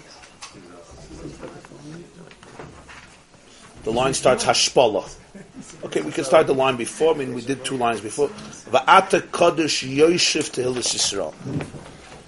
The pasuk says in Tehillim Chav Beis, we say it every morning. We say it Mitzvah Shabbos. Va'ata Kodesh Yoshev Tehillas Yisrael. So he teaches Va'ata Kodesh Yoshev Tehillas Yisrael means that Shali Yoscha Tehillas Yisrael Ubchinas Yeshiva. For you to become Tehillos Yisrael, to become something that Yisrael praises, Tehillah means praise, it's only when you're in the state of Yoshev. For you to be Tehillas Yisrael, that's already a state of Yoshev, of Yeshiva. Which of course, the difference between Amida and Yeshiva, standing and sitting, is by a person. When a person is standing, so then they are erect, in their full erect stature. Their posture is fully erect, b'koima skufa. Yoshev, by definition, is the person lowering his body to a position where he or she sits down. So he says, Shu hashpola v'anova etzlecha. Spiritually, this is a metaphor for the fact that you are humbling yourself. It's a form of anova. Shebe'emes ata kodesh umuvdal b'geder zeh. Because really, even this geder, which geder? That you're Tehillos Yisrael, which seems to be the ultimate. Tehillas Yisrael means that we praise you and we praise you infinitely. But really, Va'ata Kaddish. What does Kaddish mean? As Rashi says, Kedusha comes from the word Havdalah. Kedoshim to you, Prushim to you. Whenever we say the word Kaddish, what means it's holy? There's something sublime about it, transcendent, aloof, higher. Like the word Eibishter, higher. Higher from what? Higher of what? Whatever you're talking about, it's higher. But there's no point where you stop saying higher. In other words, there's no point you say, oh, this is it. Va'ata Kaddish, and that Kaddish is infinite.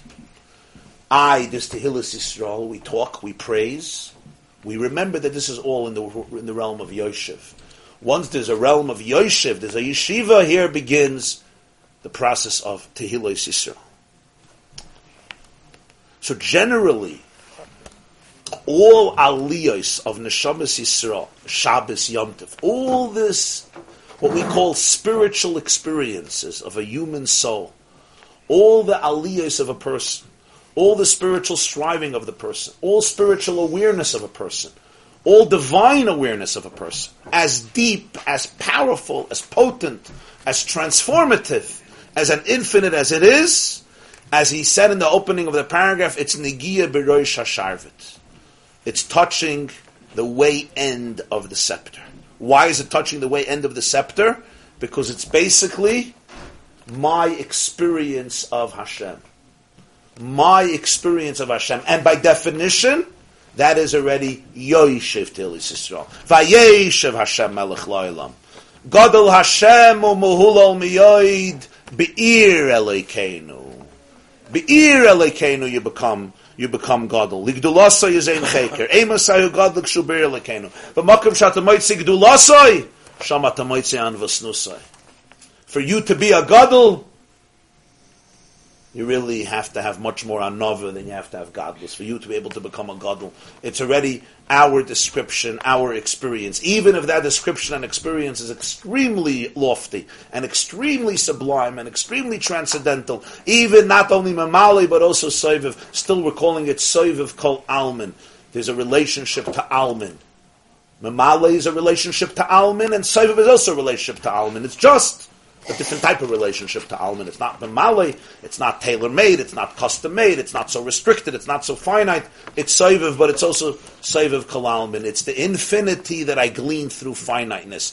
It's the sense of infinity that I come through from through the universe. It's the sense of grandeur and transcendence that I learn about from the experience of life.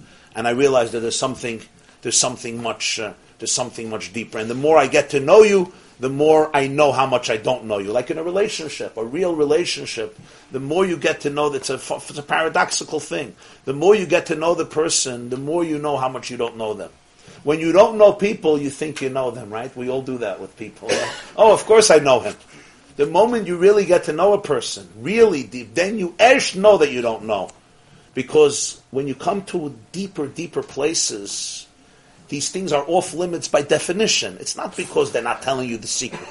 Because there's a b'china vayivaser Yaakov levadai b'yomahu. In every person's life, there's a state of levadai. There is a state of, I'm not going to call it the lonely man of faith. We're not talking about here that concept of the lonely man of faith, but the sense of levadai, of aloneness, of exclusivity. Exclusivity. Huh? Uniqueness, yeah, exclusivity. V'nizgav, the pasuk says, the Medrash says in the pasuk, "Vayivasa Yaakov levadei, vayivasa Yaakov levadei, vayavik ishi mayad aloi sashachar, haduhu diksiv v'nizgav Hashem levadei b'yaymahu," and Shlomo put them together in a song. Yeah, v'nizgav Hashem levadei. Maybe we can ask them to give us a rendition. Hashem levadei, vayivasa Yaakov. What's the connection? So this is not his own chiddush. The Medrash puts the two together. So Degel Machan Ephraim says, "Mayin Shmita Etzel Har Sinai." He says because the levada here is complementary. It's not levada. You're a loner and nobody cares about you. It's levada that ultimately there's something in this world that you have to carry alone. Your wife can't carry it with you. Your children can't carry it with you. Not that they don't understand it. Not that they don't support. Not that they don't appreciate. Not that they don't empathize. But there's a certain nekuda pnimis that's levada. It's your own. And the more you get to know a person, the more you know their pnimis, the more you become respectful of that nekuda. So in many ways, it's actually the other way around. You become respectful of a secret, that it's not a secret because they're afraid to tell you because they don't want to be vulnerable. It's a secret because by definition it's a secret. Real secrets, even if you talk about them, they're still secrets, right? Kodesh HaKadoshim, even if you open up the curtain, it remains Kodesh HaKadoshim. For it to be, it has to be a secret. If you take it away from the world of secrecy, it's not it anymore. If you want to give a contemporary example for this, and this is an important example too, although it's not our topic, this would be intimacy. Intimacy, by definition, is a secret. The moment it's not a secret, it's not intimate anymore. It loses its oomph, it loses its grandeur. It's one of the great challenges of our time, that it's not a secret anymore. It's be'etzem a secret. The Kohen Gadol going into the Holy of Holies on Yom Kippur, it's a secret. It remains a secret. By definition, it's a soid. Teiras HaNister is called Soidus HaTorah. Not because it's not written. You can go to the store and buy it. You can read it. So that they're garnished halfen. It remains a secret. It's by definition, it's a secret. It has to be intimate. It's something beyond. I'm just giving different ices for the concept of soiviv, that you come through memale. Memale also points to something beyond. But that's all still my experience. In the 4 or 5 psukim that he's brought here to say the same, the 4 or 5 psukim, the one that's in... the first was Gadol Hashem Muhul Miyait. The second, of course, is, he'll say that almost every time, Malchuscha Malchus Kol Eilamim. That for him to be a Melech Eilamim, it's already a Chiddush. It's not the natural state of God. to say that God is a king of the universe is actually quite humbling. The king of the universe, as we explained. It's quite gigantic and awesome. If you think about it, the Lord of the Rings. From our perspective, it's awesome. Yes. And this one is the only one, Gol Hashem Od Mulom B'Elokim Harakat Show, where he introduces, besides the name of Hashem, he introduces the Shem Elokim. So I'm just curious if that's significant. In other words, all the others talk Gol Hashem Od, they don't. It's significant, but not here. Okay. It's significant in other places. It's connected, but not here. Okay. And the term is Lafanav Yisbarach L'Shayach Lashon Gedula. Why? Because all elements of Yainu v'Tachtonim is Kula Kalei Chashav Kameh. So the very notion of Gedula is already a put down. If the Olam is Al Yainu and Tachtonim Hanach Shivas, of course it's a tremendous compliment, it's tremendous praise. It's Godel Hashem, the godless. Say Baruch Shem Kvod Malchus learn quietly. That's one of the reasons. Yeah. You mean the Gemara in Pesachim? Yeah. Hericha b'tzikik deira. Hericha b'tzikik deira. The princess smelled. It's embarrassing. Yeah. So he says, Midas Gdulasi is an Vasnusa Shemeslabish b'Bchinas Gedula. It's almost that Gedula is a lavush. His definition of Gedula, what do we mean Gedula? Gedula means the ruler of the world, the great God, the awesome God, the creator, the boss, the ultimate king. This is like a lavush. It's almost like a suit. You put on a suit and you take off a suit. So you're going to tell me, I'm going to start describing you based on your suit. You put on a suit and that becomes your definition. You saw his suit. Really? You said nothing about me. That's another problem, right, we have in the world, right? A person is completely defined by his lavush. I don't even know who you are. Your suit, you never looked at me. You don't even know what I look like. All you know is my suit, my lavush. And some people invest a lot of their life into their lavush because the car, the watch, whatever it is, the point is it's mislapish. So, not that a lavush is not important. A lavush is important, but the idea is that gedula, so to speak, it's a lavush. It's a lavush that he puts on in order to be able to have a relationship with the universe, in order to be able to create a universe that looks like the way the universe looks like, and not only our universe, even the most spiritual, lofty universes that completely feel divine energy. But what do they feel of the divine energy? They feel ultimately malchuscha, malchus kalei. Lamas of Ata Kaddish is Yoshev Telis Yisrael. So therefore, all spiritual experiences in the entire universe and beyond is always Negiah B'Rosh HaSharvit.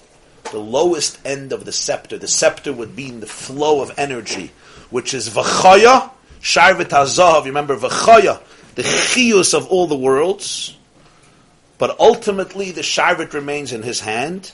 There is a ray, an energy that is communicated, which is restricted, and that is represented by the edge, the lowest edge of the Sharvit, which represents the Hamshacha, the flow of divine energy, the way it's communicated, the way it comes down. And this is expressed in a tremendous love, a fiery love, because when a person is mindful of Memali Kalam and Sevu Kalam, and it creates Zahava Tnufa, creates a fiery love. But then there is a different mindfulness that comes from the highest edge of the Sharvit, and that's when the person thinks not about Mamali and Soiviv, but about Mulhusev Atzmusi is Baruch, which by definition, all you're thinking about is that no thought can really grasp it or define it. No thought can access it, because the moment we're accessing it through our thoughts, we are already defining it. In other words, it's that aspect of even if we're accessing truth, but we're accessing that aspect of truth that allows us to access it. It allows us to wrap ourselves around it to some degree.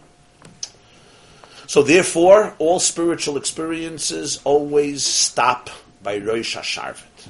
Now he summarizes, that's going to be the Aval. However, it's in contrast to what he started in the beginning of the paragraph. It was a long sentence. Which is Shabbos and Yom, not Klein Zach. Right. Aval la'asid in the future, Yizgala Oir Hashem begilu Rava Otzim. The Oir Hashem will be revealed with tremendous, intense revelation. Dahainu. What do we mean? Hamshachas elakusi is barich v'atzmusa yumuhusim ibchinas ani Hashem loy shanisi hoya hoya v'yikar echad. That what will be able to be palpably felt is the sense of his godliness and his core and his essence from what we call Ani Hashem Lo Shanisi, from that state which the Navi says, I have not changed. In other words, creation has not changed me. What do I mean creation has not changed me? Because that element of self has not been altered at all by creation. Creation did not change that. When you speak about Mamala Kalaman or even Sevav Kalaman, so basically it's not just creation altered it. It's the divine energy that is responsible for the experience of creation. All creation is divine energy. It's chiyus. It's God's chiyus. Sharvit hazahav v'chaya. All the olamas come from it. Well, how do you say atu koidim shenivra olam, atu la'achar shenivra olam? And as we said, it's the same who. It's not the same who. There's a whole world. Because when you're talking about that space where olamas exist, but it's kilu ein sham olamas.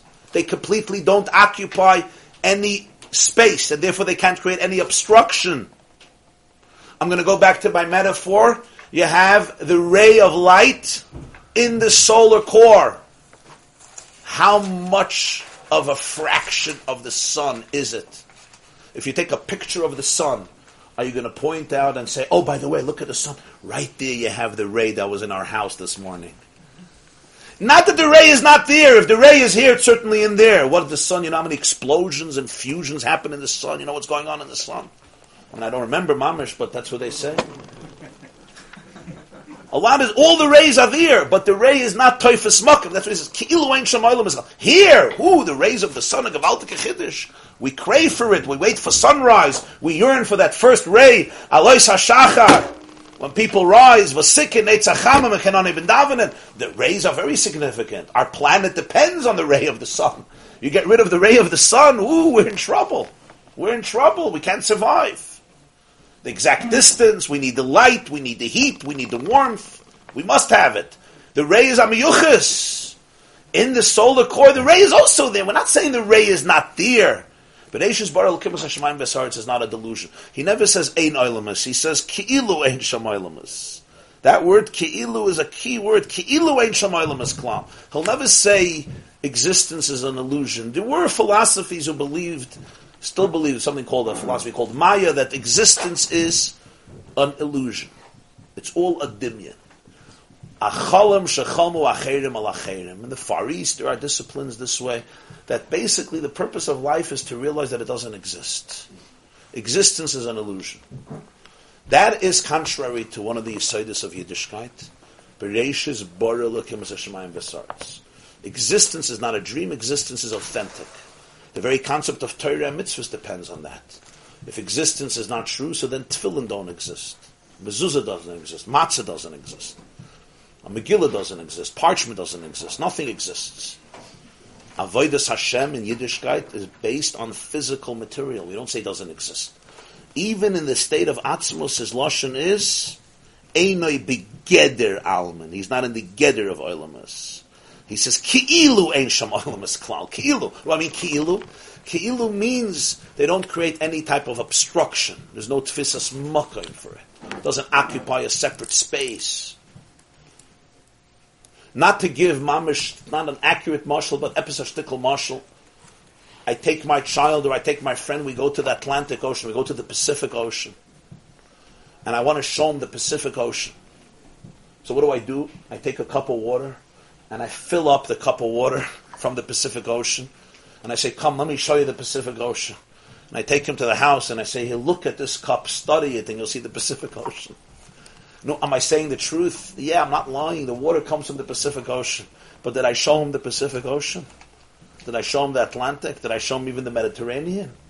You take him to the ocean, you show him the ocean, even then you didn't show him the ocean. You showed him a few miles at best.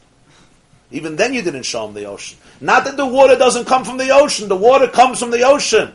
But it's the Chazal have an expression, it's kitipim and ayam. Tipim and ayam, it comes from it. But it's not the yam. And if you're going to start describing the Pacific based on this cup of water, it's pretty a pathetic description. It's not a lie. The water comes from the ocean. So everything that's in the water is from the ocean. But don't tell me that everything in the ocean is expressed in the water. So all mamali, all soiviv are all cups of water. They're all divine energy. They're real. They come from the ocean. But if this becomes the ocean, this is the ocean. So when we say Gadlus Hashem, it's basically describing the Pacific in terms of the cup of water, your typhus. And now if I take the water and I pour it back into the ocean, and I bring you to the ocean, and I say, look at the ocean. And by the way, look right there, and you'll see the cup of water. Now it's complete. Now the ocean is complete. Now finally the ocean has an identity. It's loy ma'ila v'loy mayit. Not that it's not true. The water is there, and it's part of it, and it's... Again, this is of course an inaccurate example because an ocean as large as it is limited. It's finite. The Gemara says in Hoiri is that Rabbi Yeshua said, "Yoidaini l'shayer kama tippus yesh bayam." I could estimate how many drops are there in the sea. I could estimate it. It's not l'mayla minativ. I can estimate how many drops of water on the sea. It's not the easiest science, but Rabbi Yeshua testified about himself that he can do it. Kama tippus yesh bayam. That's why I say the metaphor is inaccurate. But it gives us a little bit of a description. Not that these energies are not true. Of course they're true. And from Hashem's perspective, it's all one. It's not up as three things. It's all one. It's all atzmos. But our description of it has to appreciate. We have to appreciate the remoteness, the distance. We have to be sensitive to what we are describing. Of course, there is good news. Not only good news, maybe the greatest news, maybe the deepest news. That was our last point in the shir yesterday, and that is what? That, if this is the case, it means that in ultimate reality, there's nothing that can really create a mechitza shel barzel, a mechitza, a partition between you and the essence. Meaning, if Hashem chooses the relationship, and He chooses the relationship, He wants the relationship with you. That's the whole yesod of everything. Bereishis b'shvil ha'torah chayiv adam loymar b'shvili nivra ha'olam bonem atem l'Hashem elokeichem ahafti eschem amar Hashem avos olam ha'aftonu ha'boichem ha'meisol ba'ava ata v'chartonu, etc. I want the relationship. So if I want the relationship, ultimately nothing could stand in the way of that relationship. What is our greatest? If I were to ask each and every one of you to describe, what is the greatest barrier that stands between you and ultimate dveikus in truth at any given moment? Myself. Huh? Myself. Okay, that's the usual suspect. But describe abyssal. What did you say? Perception. Your perception that what? It's a Gashmi world. That's not going to Say finish. That I'm on the same plane as, that it's a level playing field, that I am capable of perceiving it like I can perceive. So perception. What do we mean perception? The Gemara says in Nedarim, Ein oni ela b'deya. Ein asher ela b'deya. Wealth and poverty is always about perception. The Gemara is not trying to say that there's no wealthy people and no poor people. The Gemara knew very well that there were people who had money and there were people who didn't have money. They even have a mitzvah called Matanas Lavyainen because there were people who didn't have money. Right? Just say, you're rich in your mind, you're poor in your mind. I mean, I know it's it's nice to say, it's all in your mind, but sometimes it's also in your bank account. It's not only in your mind. Sometimes, yesh oimrim. Yesh oimrim that it's reflected in the bank account, and certainly the bank doesn't know about the Gemara in the Nedarim. I tried to explain them once. But somehow they didn't learn the Gemara. They never got the memo. They don't learn Daf Yomi, unfortunately. Not yet. For them, Usher and Ani, you have to actually send a check, not... So be able to put on a deposit slip. Yes. But there's a very important idea in Usher al-B'day and al-B'day, and that has to do with the idea of perception. What do we mean by perception? That wealth and poverty ultimately has to do with our experience of things. Remember, I want to just address this very briefly. How we don't live in reality. We live in our perception of reality. I'm not sitting... Are you sitting at the shir? Or you're sitting in your perception of the shir? Do we ever even touch reality? We touch reality always through perception. I'm talking to you, I'm thinking, I put you in context. I think about you in a certain way, and that's how I access you. I can't access things without awareness. But here's the challenge. The moment I'm aware of it, it's already not it. It's my awareness of it. So in life, we access everything through awareness. And we're aware of two things. First of all, ourselves and the one we're talking to. And both distort truth. Because when I'm in a relationship with you, the first thing I ask myself is, where am I in this relationship? And we're always judging where we are in a relationship. Most of us. We're very self-conscious. I'm this. I'm in the mood of you, I'm not in the mood of you. I like you, I hate you. You're the best thing in the world, you're the worst thing in the world. I'm threatened by you, I'm not threatened by you, I'm bored. It's always my perception of where I am in the relationship. I'm worthy, I'm not worthy, I'm capable, I'm not capable. And of course, where you are. It's my perception of you. So it's basically my perception of self meets your perception of self. That's why people say, my people will call your people. So two people never meet. I don't know of two people who ever met. Whenever you meet somebody, be honest. I'm not meeting you. My perception of me thinks that it's meeting my perception of you. And somehow that's called a meeting. But what? What if you make yourself aware not to? But that itself, so now you're busy making yourself aware that you're not busy perceiving. So you're perceiving that you're not perceiving. That becomes the reality. Right? That becomes our reality. But that is what we call people. You're right. We don't call people people. That's true. We call people images, pictures. We take pictures of people. Especially it's true when you have a deeper relationship, more permanent relationships with people, like in marriage or with children. You're already in a box. I come home at night, you come home at night, I already know, I know you for 29 years, I know you for 17 years, I know you for 13 years. You're not changing, I'm not changing. We just continue the play. It's just the next scene, and usually every marriage has around 29 scenes, and they just repeat themselves over 50 years. So why do you say it's a sort of Judaism, and that's not illusion, that there's no illusion? That is what you're saying, my perception. So let's realize, everything is the world of perception. The world of Atzmos means not the world of perception. The world of core. The world of core reality. Core reality. So now if we speak about a spiritual experience, any crisis, any challenge we have is always our perception that we're unworthy. For example, a person says, me, I'm not interested. Me, I'm not this type. Me, I'm dealing with this. Me, do you know how much anger I have in me? Me, do you know how much trauma I have in me? Me, do you know how much pain I have in me? And these are real experiences that I'm perceiving, and that's how I bring myself into life. So it becomes almost a self-fulfilling prophecy. Once a person could appreciate this idea that the Baal HaTanya is addressing, it means that I could acknowledge that that's all perception.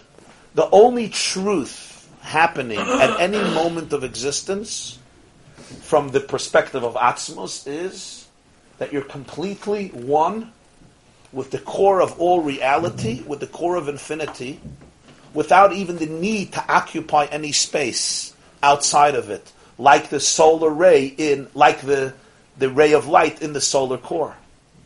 That is the truth of this moment, the truth of every single moment, no matter your circumstances, no matter your past, is that you are completely one with Hashem. That means the greatest lie you can tell yourself in the world is... Huh? That's not perception. That's the only thing that's not. Yeah.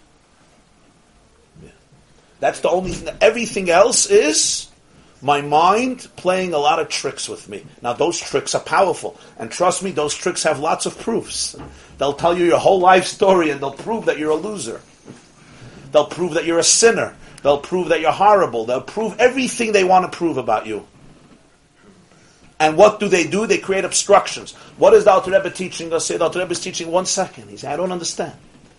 If all of life, even divine energy, is batel, legabe the core, so now you think your trauma or your pain actually can block you from God?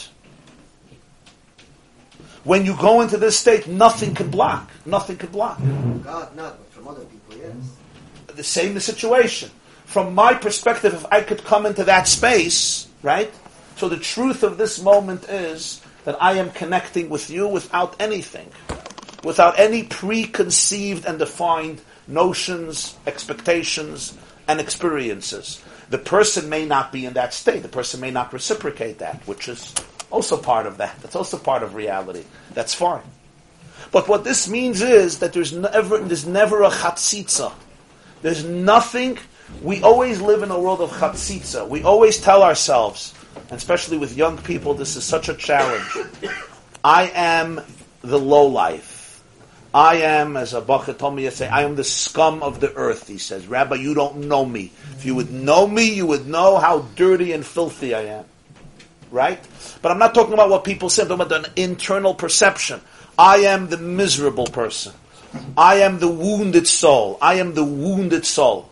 People love those labels. But that comes from what people had told him before. Or from experiences that were very painful, no question. This is not about judgment of anybody. This is not judgment.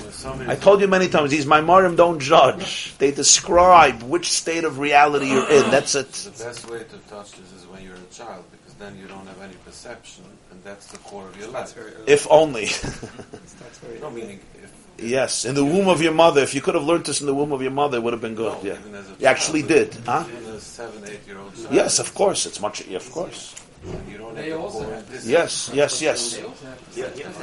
But what about somebody who got educated and every day of his life he heard the same message? You want to tell us again what the message was? You want to tell it us in Yiddish? He doesn't seem to be worried about the fact that some people could use this as a crutch. He's like you say, yesterday, he's full of Ahavas Yisrael. It was his raison d'etre, but he's not really worried about that you can use this as a crutch. No, I'm not a lowlife. Whatever I did, but I'm still connected to the Eibishter. If it's used as a crutch, ultimately it's not used. It becomes completely disingenuous because it's a complete distortion, and the person really is not saying anything because this doesn't create laziness. It creates infinite empowerment. And if it produces fear to correct my wrongdoings, to be accountable, to say I'm sorry, to do things differently, it means I'm just creating a complete hallucination of a dream that's completely not connected to what he's saying here. No chatzitza means there's really no chatzitza, so that also means that if I need to go over to you and say, I'm sorry, I behaved like a real idiot yesterday. That also, it's fine. I'm completely fine with that. It doesn't change who I am. Yeah, this is the only truth of every moment. So why is it called chelik elakaim? To be like more than just a chelik. Why is it called then chelik elakaim? Because chelik elakaim is already talking in a world of consciousness. In a world of consciousness, you say it's a chelik elakaim. It's exactly like we said about Akudim last 2 weeks. So yes, exactly the same concept. Chelik elakaim is big, but it's already in a world of consciousness, so you say chelik. Here he's talking. So the Shalom Mendel is asking how we connect to that. That's already a wrong question. You don't have to connect to it. That's it. The problem is we disconnect from it. We disconnect from it because we live in shadows. We live in perceptions. Now I know this is strange vocabulary. Like, so what should we do? Stop thinking? Yeah. Yeah. Today everyone is into mindfulness. Mindfulness is beginning to scratch the surface of basically stop calling yourself your thoughts. Everybody is busy with their thoughts and they think that is them. Really, thoughts are not you. They're not you. They're your description of the world. All thoughts come with descriptions. We're always judging everything. That's what thoughts do. That's part of it. That's what Trachgut V'Zayin means. Trachgut V'Zayin means core reality connects to core reality. So thoughts are very, very powerful in both ways. Extremely powerful in both ways. But thoughts are always called levushim. Why a levush? A levush, never call yourself a levush. Imagine you start saying, I am this shirt, I am this tie, there's nothing else. You see this tie? This is me. Sham tehei misasi, sham tehei kfuras, like it says by Arya Miklat. That's a tragedy. Huh? I am the redhead, I'm the gingy, as we spoke about with anti-Semitism. The greatest lie we can say is... The greatest lie that we tell ourselves is that we are liars, that we're lowly, that we're horrible, that we're detached. That's the greatest lie. It doesn't mean I didn't make mistakes. It doesn't mean I didn't sin. I could have done yesterday some terrible things, right? But what's the perspective now? Let me explain to you. The reason I sinned yesterday is because I actually didn't realize this. If I will have realized how close I am, I wouldn't have sinned. For two reasons. I wouldn't have wanted to. I also wouldn't be able to. I also wouldn't do anything for me. We sin to fill a void. People, the Gemara says, Ein adam chayte v'loy loy. People don't sin stam. They sin to fill a void. We need enjoyment. We need pleasure. We need distractions. Why do we need to fill a void? Why do we have a void? What are you filling a void from? You fill a void from. You feel an emptiness. What's the emptiness that you feel? You feel that you're detached. You're looking for something. So this one eats, this one drinks, this one sins. Yes, that's the problem. You perpetuate that perception. No, in reality, not in Lavosh.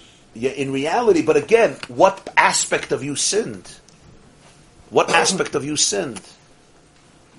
In Atzmos, you didn't sin. You understand? What allowed you to sin was your perception of your separation from Atzmos. That's where the Gemara says in the site, Ein adam over Aveda elim kein nichnas boy. Ruach shtus. The first ruach shtus is that you're a shaita. That's the first spirit of insan, that you think you're a shaita. Rabbi, we say every day, every day we acknowledge Hashem. Tahira means impeccable, flawless, perfect. So now, so when that's what he says. When Oir Hashem of Atzmusa is Nizgala. So now what happens? Take a look. So he says, "V'ro kol basar be'enei haseichel agashmi ke'elokenu yiyeh b'chinas zekanal." All flesh in their mind's eye, but which mind? The physical mind will see Elokeinu not as by Yom Ahu, the beginning of the Mayim, Hasta Panabemahu, but Hein Elokeinu Zeh Kanal. V'izgalu Zeh Yiyeh b'tachtoinim dafka lamata. And don't think Atzmus is going to be expressed elsewhere. It's going to be here in Tachtoinim. K'may Shomer Razal al Pasuk K'eis Yomer LeYaakov LeYisrael Ma'pal Keil, from Bilam's prophecy. So the Chazal say on the Pasuk, now at this time it would be told to Yaakov and to the Yisrael, Ma'pal Keil, what did God do? So Chazal say, Shemalachi Asharis Yishalu Zois L'Tzadikim. The Malachim will ask to Tzadikim, Ma'pal Keil. What did God do? B'makim shoyim malachi asharis oimrim ayim mekayim kvoidei yoimrim aloi chalaretz kvoidei. Instead of them saying ayim mekayim kvoidei, where is he? They're going to say maloi chalaretz kvoidei. His covet fills the presence of the earth. V'zeu eishes chayil ateres baila. We say in Mishlei Friday night, the woman of valor is the crown of her husband. Sha'or Hashem amizgala ba'achshav nikra baila. The light of God that the woman, the feminine, experiences now is called her husband. In the future, Eishes Chayil will become Ateres Baila. The woman will become the crown of her husband. L'chein ksiv, therefore the pasuk says in Amos, Nafla loisasif kum psulas Yisrael. Loisasif kum psulas Yisrael. Literally, it's a very negative nevuah. The Median of Israel fell, she won't rise up again. She fell into the abyss. He says, no, Pirush, lo yiyeh shayech l'bchinas kima v'aliyah ki yiyeh Eir Hashem begilir rav l'mata dafka. She won't be able to get up, because she won't be able to go higher. Higher you could go in Rosh Hashanah. Today I'm here, tomorrow I'm there. In this place of complete oneness, there's no kima and aliyah. You can't get higher from the mata. You're not going away. It's Eishes Chayil Ateres Baila. Dafka in this world, there will be the Gili of Atzmus, so therefore it becomes even higher than Baila. Baila represents the divine energy that inspired the woman throughout Golus. Once Atzmus is revealed in this world, now the Eishes Chayil down here is Ateres Baila. Becomes the crown of all the divine energy that was expressed as Mamali and Soiviv. Therefore, Loi Soisif Kum. She can't rise anymore. Why can't she rise anymore? Because there's no greater kima than this. There's no greater aliyah than this. If it's such a gewaltig pasuk, they should have taken it out of Ashrei. They should have left it in. This is the pasuk they took out of Ashrei. Nun. The nun they took out of Ashrei. A good shaila, huh? Why is it called mata? You give it up a mata. It's not mata. No, because this is the world that we're inhabiting. In our perception now, this is mata. This is mata. V'hainu, and the reason is because darkness can be transformed into light. V'loyle kafil esitrachre belvad levatl mulachniim kamei b'shar golos. T'ksiv l'makim mitzrayim b'vcheireim v'goymer v'yarig malachim adirim v'goymer. Raki gam oz epoch alamim sofa brura v'holchu amim rabim la'oirich. The key differences between the term, what he calls ikafia sitrachre and ishapcha sitrachre. Ikafia sitrachre means you subdue the other side. From the word koifa, force, compel. Ishapcha chashaycha l'noira means you transform the darkness into light. It's two very different experiences. In one, I'm struggling with a negative energy, but I subdue it. I prevail over it. I confront it and I rule it. That's called I'm koifa noisa. And a simple example would be, I'm struggling with a terrible, terrible instinct or addiction or craving, and I have to say, no. That's called iskafia sitracher. It's a great thing. This is l'makim mitzrayim b'vchaneim v'yarig malachim adirim. But then there is ishapcha chashaychel. Ishapcha chashaychel means you reveal that there's no darkness. The darkness is transformed into light because there's no darkness. And that's the difference. In the world of Mamali and Soiviv, it allows for perceptions of identities that are very dark. And the best you can do is you become aware of God and you subdue them. You fight them, you confront them. In the world of Atzmus, so to speak, here, the darkness is transformed into light. There's no other side. There's no other dimension. Because it's Ki'ilu Ein Sham Olam Esklal. That's why it says, Bala Asid Lave, all the nations will be transformed. The entire world will be redeemed. In other words, in the ultimate vision of Judaism, no person is left behind. No creature is left behind. No force is left behind. No element is left behind. It's not like we come here again to the issue of Jews and non-Jews. The polarity of the Jew versus the non-Jew, and the non-Jew as being this hopeless creature. This is a very limited perception of Yiddishkeit. Yeah. In the ultimate recognition of reality, as epoichel amim safa brura. Every member of the human race, and really every creature of the universe, is part of it. It's part of the same oneness. And therefore, this is not the skafia, this is his hapcha. So la'asid lavoi, when hine elekenu zeh, what's hine elekenu zeh? The ani Hashem loisha nisi will be expressed. There's nothing that blocks it. There's nothing that doesn't fit into it. There's no person or situation that can be said, oh, you're unredeemable. This is out. You fell too low. Like people will say, I'm too low. I'm the lowest of the low. You're not so low. I'm the lowest of the low. In the world of Ishapcha Chashaychel and Nahira, all Choshech becomes transformed. Why does all Choshech become transformed? Because when this state of reality is revealed, one sees that there is no darkness. There's no Choshech. So the Choshech is transformed into light. V'hinei me'ein zeh haya hanes shel Purim. Something of this happened on Purim. Usually, in various salvations of history, the tyrant loses. The dictator gets defeated. Here, Achashverosh remains in his full power after the story of Purim. So Achashverosh's heart is transformed. Hu atzmei amar v'atem kisva l'Yehudim katoiv b'einecha. Hapesha as hapesha, the same mouth that said to Haman, do whatever you want with this people. The same mouth that said to Haman, that said to Mordechai and Esther, write for the Jews the way you wish. The same words he told Haman, katoiv b'einecha, and he told Mordechai and Esther, katoiv b'einecha. You're right. So on one level, the Gemara says, Melech hafcha fan haya. He was a spineless king. As the Gemara says, he killed his wife for his friend, and then he killed his friend for his wife. That was Achashverosh. On a deeper level, what's being reflected in the story of Purim is Shu Inyan Ishapcha Chashaychel Nahira. It's basically the transformation of Achashverosh himself. Melech Hafcha Fan Haya, we teaches, he's a king who flip-flop. He teaches from the word Ishapcha. He's the Melech who introduced the first time the concept of Ishapcha Chashaychel Nahira. The concept of transformation. And remember, it never says Achashverosh here. It only says Hamelech. Hamelech. Yeah, Hamelech. It says Tapucha is saying, on the Jewish people. You mean Hazinu. Hazinu is key. Dor Tapuchos Hema. It's a people that knows how to transform things. Which means they could... Yes, Hapchas. V'nigla Kvoid Hashem Lamata V'makam HaChoshech Dafka. The V'nigla Hashem was where in the place of Choshech. In the place of Choshech, in the place of Achashverosh who was Choshech, over there you had a Gili. It wasn't that the Gili Kvoid Hashem happened by subduing him, by eliminating him. That would not transform darkness. That would just eliminate it. It would they reject it. And that's just one type of moment. What here is, there's a certain form of transformation. So Me'ain, the Gili of La'asad Love, you already have in Purim, that there was something of transformation that happens in the place of darkness itself. You reveal that ultimately, darkness is really another form of light.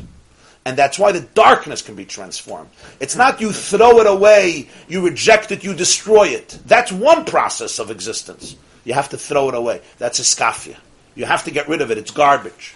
A deeper component is you have to be able to reveal the inside story of the darkness itself. That Choshech is really a distorted version of light. This can only be done with Tzaddik Ha'atzmus. Tzaddik Ha'atzmus, you could reveal that in the Choshech is really a form of light, even though it's eclipsed. So therefore, when you reveal the light, you don't reject the Choshech Fakert. You sublimate it. You transform it. You metamorphosize it. Because the Choshech itself was really another form of Oir. That's a whole different type of experience. It's two different phases in the world. One phase is where I reject, I expel, I throw out the psoilus, I throw out the Choshech, iskafia. I tell myself, this is not good, get rid of it.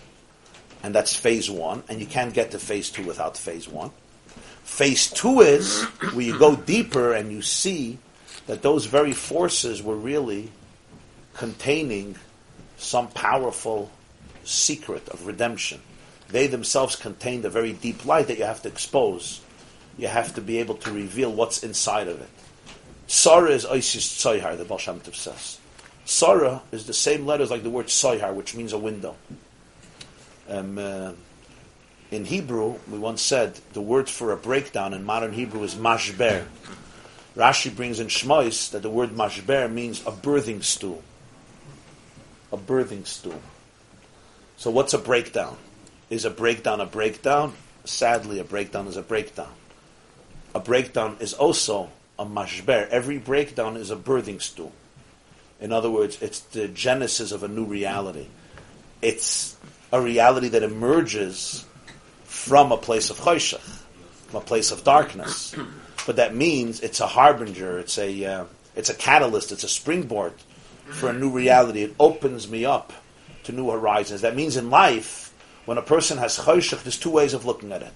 One is, this is the most horrible thing in the world, and I'm going to fight it, which is big.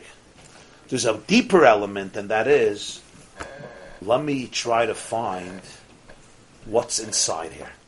What is the hidden light inside? I want to be able to find what is the light that's inside of this. When you reveal that, what happens is you reveal that there was never fragmentation. There was really unity. It was all part of one unity. That's how it's expressed in practical terms, that even the darkness becomes part of the light. So in the world before La'asid Lavoy, there's compartmentalization. That's how you deal with it. It's called war. War. And then there is Pada B'Shalom Nafshi, the concept of a Holchu Amim La'oirech, or the concept of Az Epech Al Amim Safa Brura Likre Kulam B'Shem Hashem Lavde Kulam Shechem Echad, that the Choshech itself will be transformed into. Rabbi, last year you spoke the first Rashi with this contradiction of Achashverosh. Who B'Rishon Mitchilase Batzayfa. With what the Rabbi just said. It sounds like he had a transformation where the first Rashi seems to say it was consistent. Listen, he doesn't say that Purim is Mashiach. He says, Me'ein Zehoya Haneshel Purim. There was a reflection of it in the sense that the same king, in all of his might, using his might to destroy the Jews, the very same might was employed to save and help the Jews. I'm not sure he's saying here that Achashverosh's soul went through this whole dynamic spiritual metamorphosis because he learned the Maimer and Torah Oyer about who he is. I don't think he's saying that. He's saying that the reflection of Purim, the way it came into the world, was there was a certain element of atzmus in the sense that the same power that was used to destroy, that power was used to build. Let's understand. To destroy, you need power. There's no destruction without power. If you can only learn how to use that power to rebuild, you know what power you have? The power of destruction to use to rebuild, there's no power like that. It has all the destructive elements in it. When you use that to rebuild, it's a whole different pchina. Shlomo has a question. There's an expression in chinuch. There was a yid told me, he went to a principal, and he asked about a certain child in the class. So he says, listen, im lo yoyel lo yazik. Meaning this school is not helping this kid, and this kid is not helping the school, but it's not mazik. It's not mazik. Fine, let him be. It's more or less, a kvetschta bank, as we say in Yiddish. So I told him it's really the other way around. Im lo yazik, lo yoyel. If there's no element of hezek, if there's no rebellious spirit, so then probably lo yoyel. Fakert. When you see a force that's rebellious, that's where you'll have the greatest light. Because it's not broken yet. You didn't break it. There's no brokenness. It wasn't subdued. He didn't die, and there's a spirit there. Spirit has to be harnessed. It has to be harnessed. But when it's harnessed, it becomes even a greater light. By using that phrase. This class is brought to you by theyeshiva.net. Please help us continue the classes.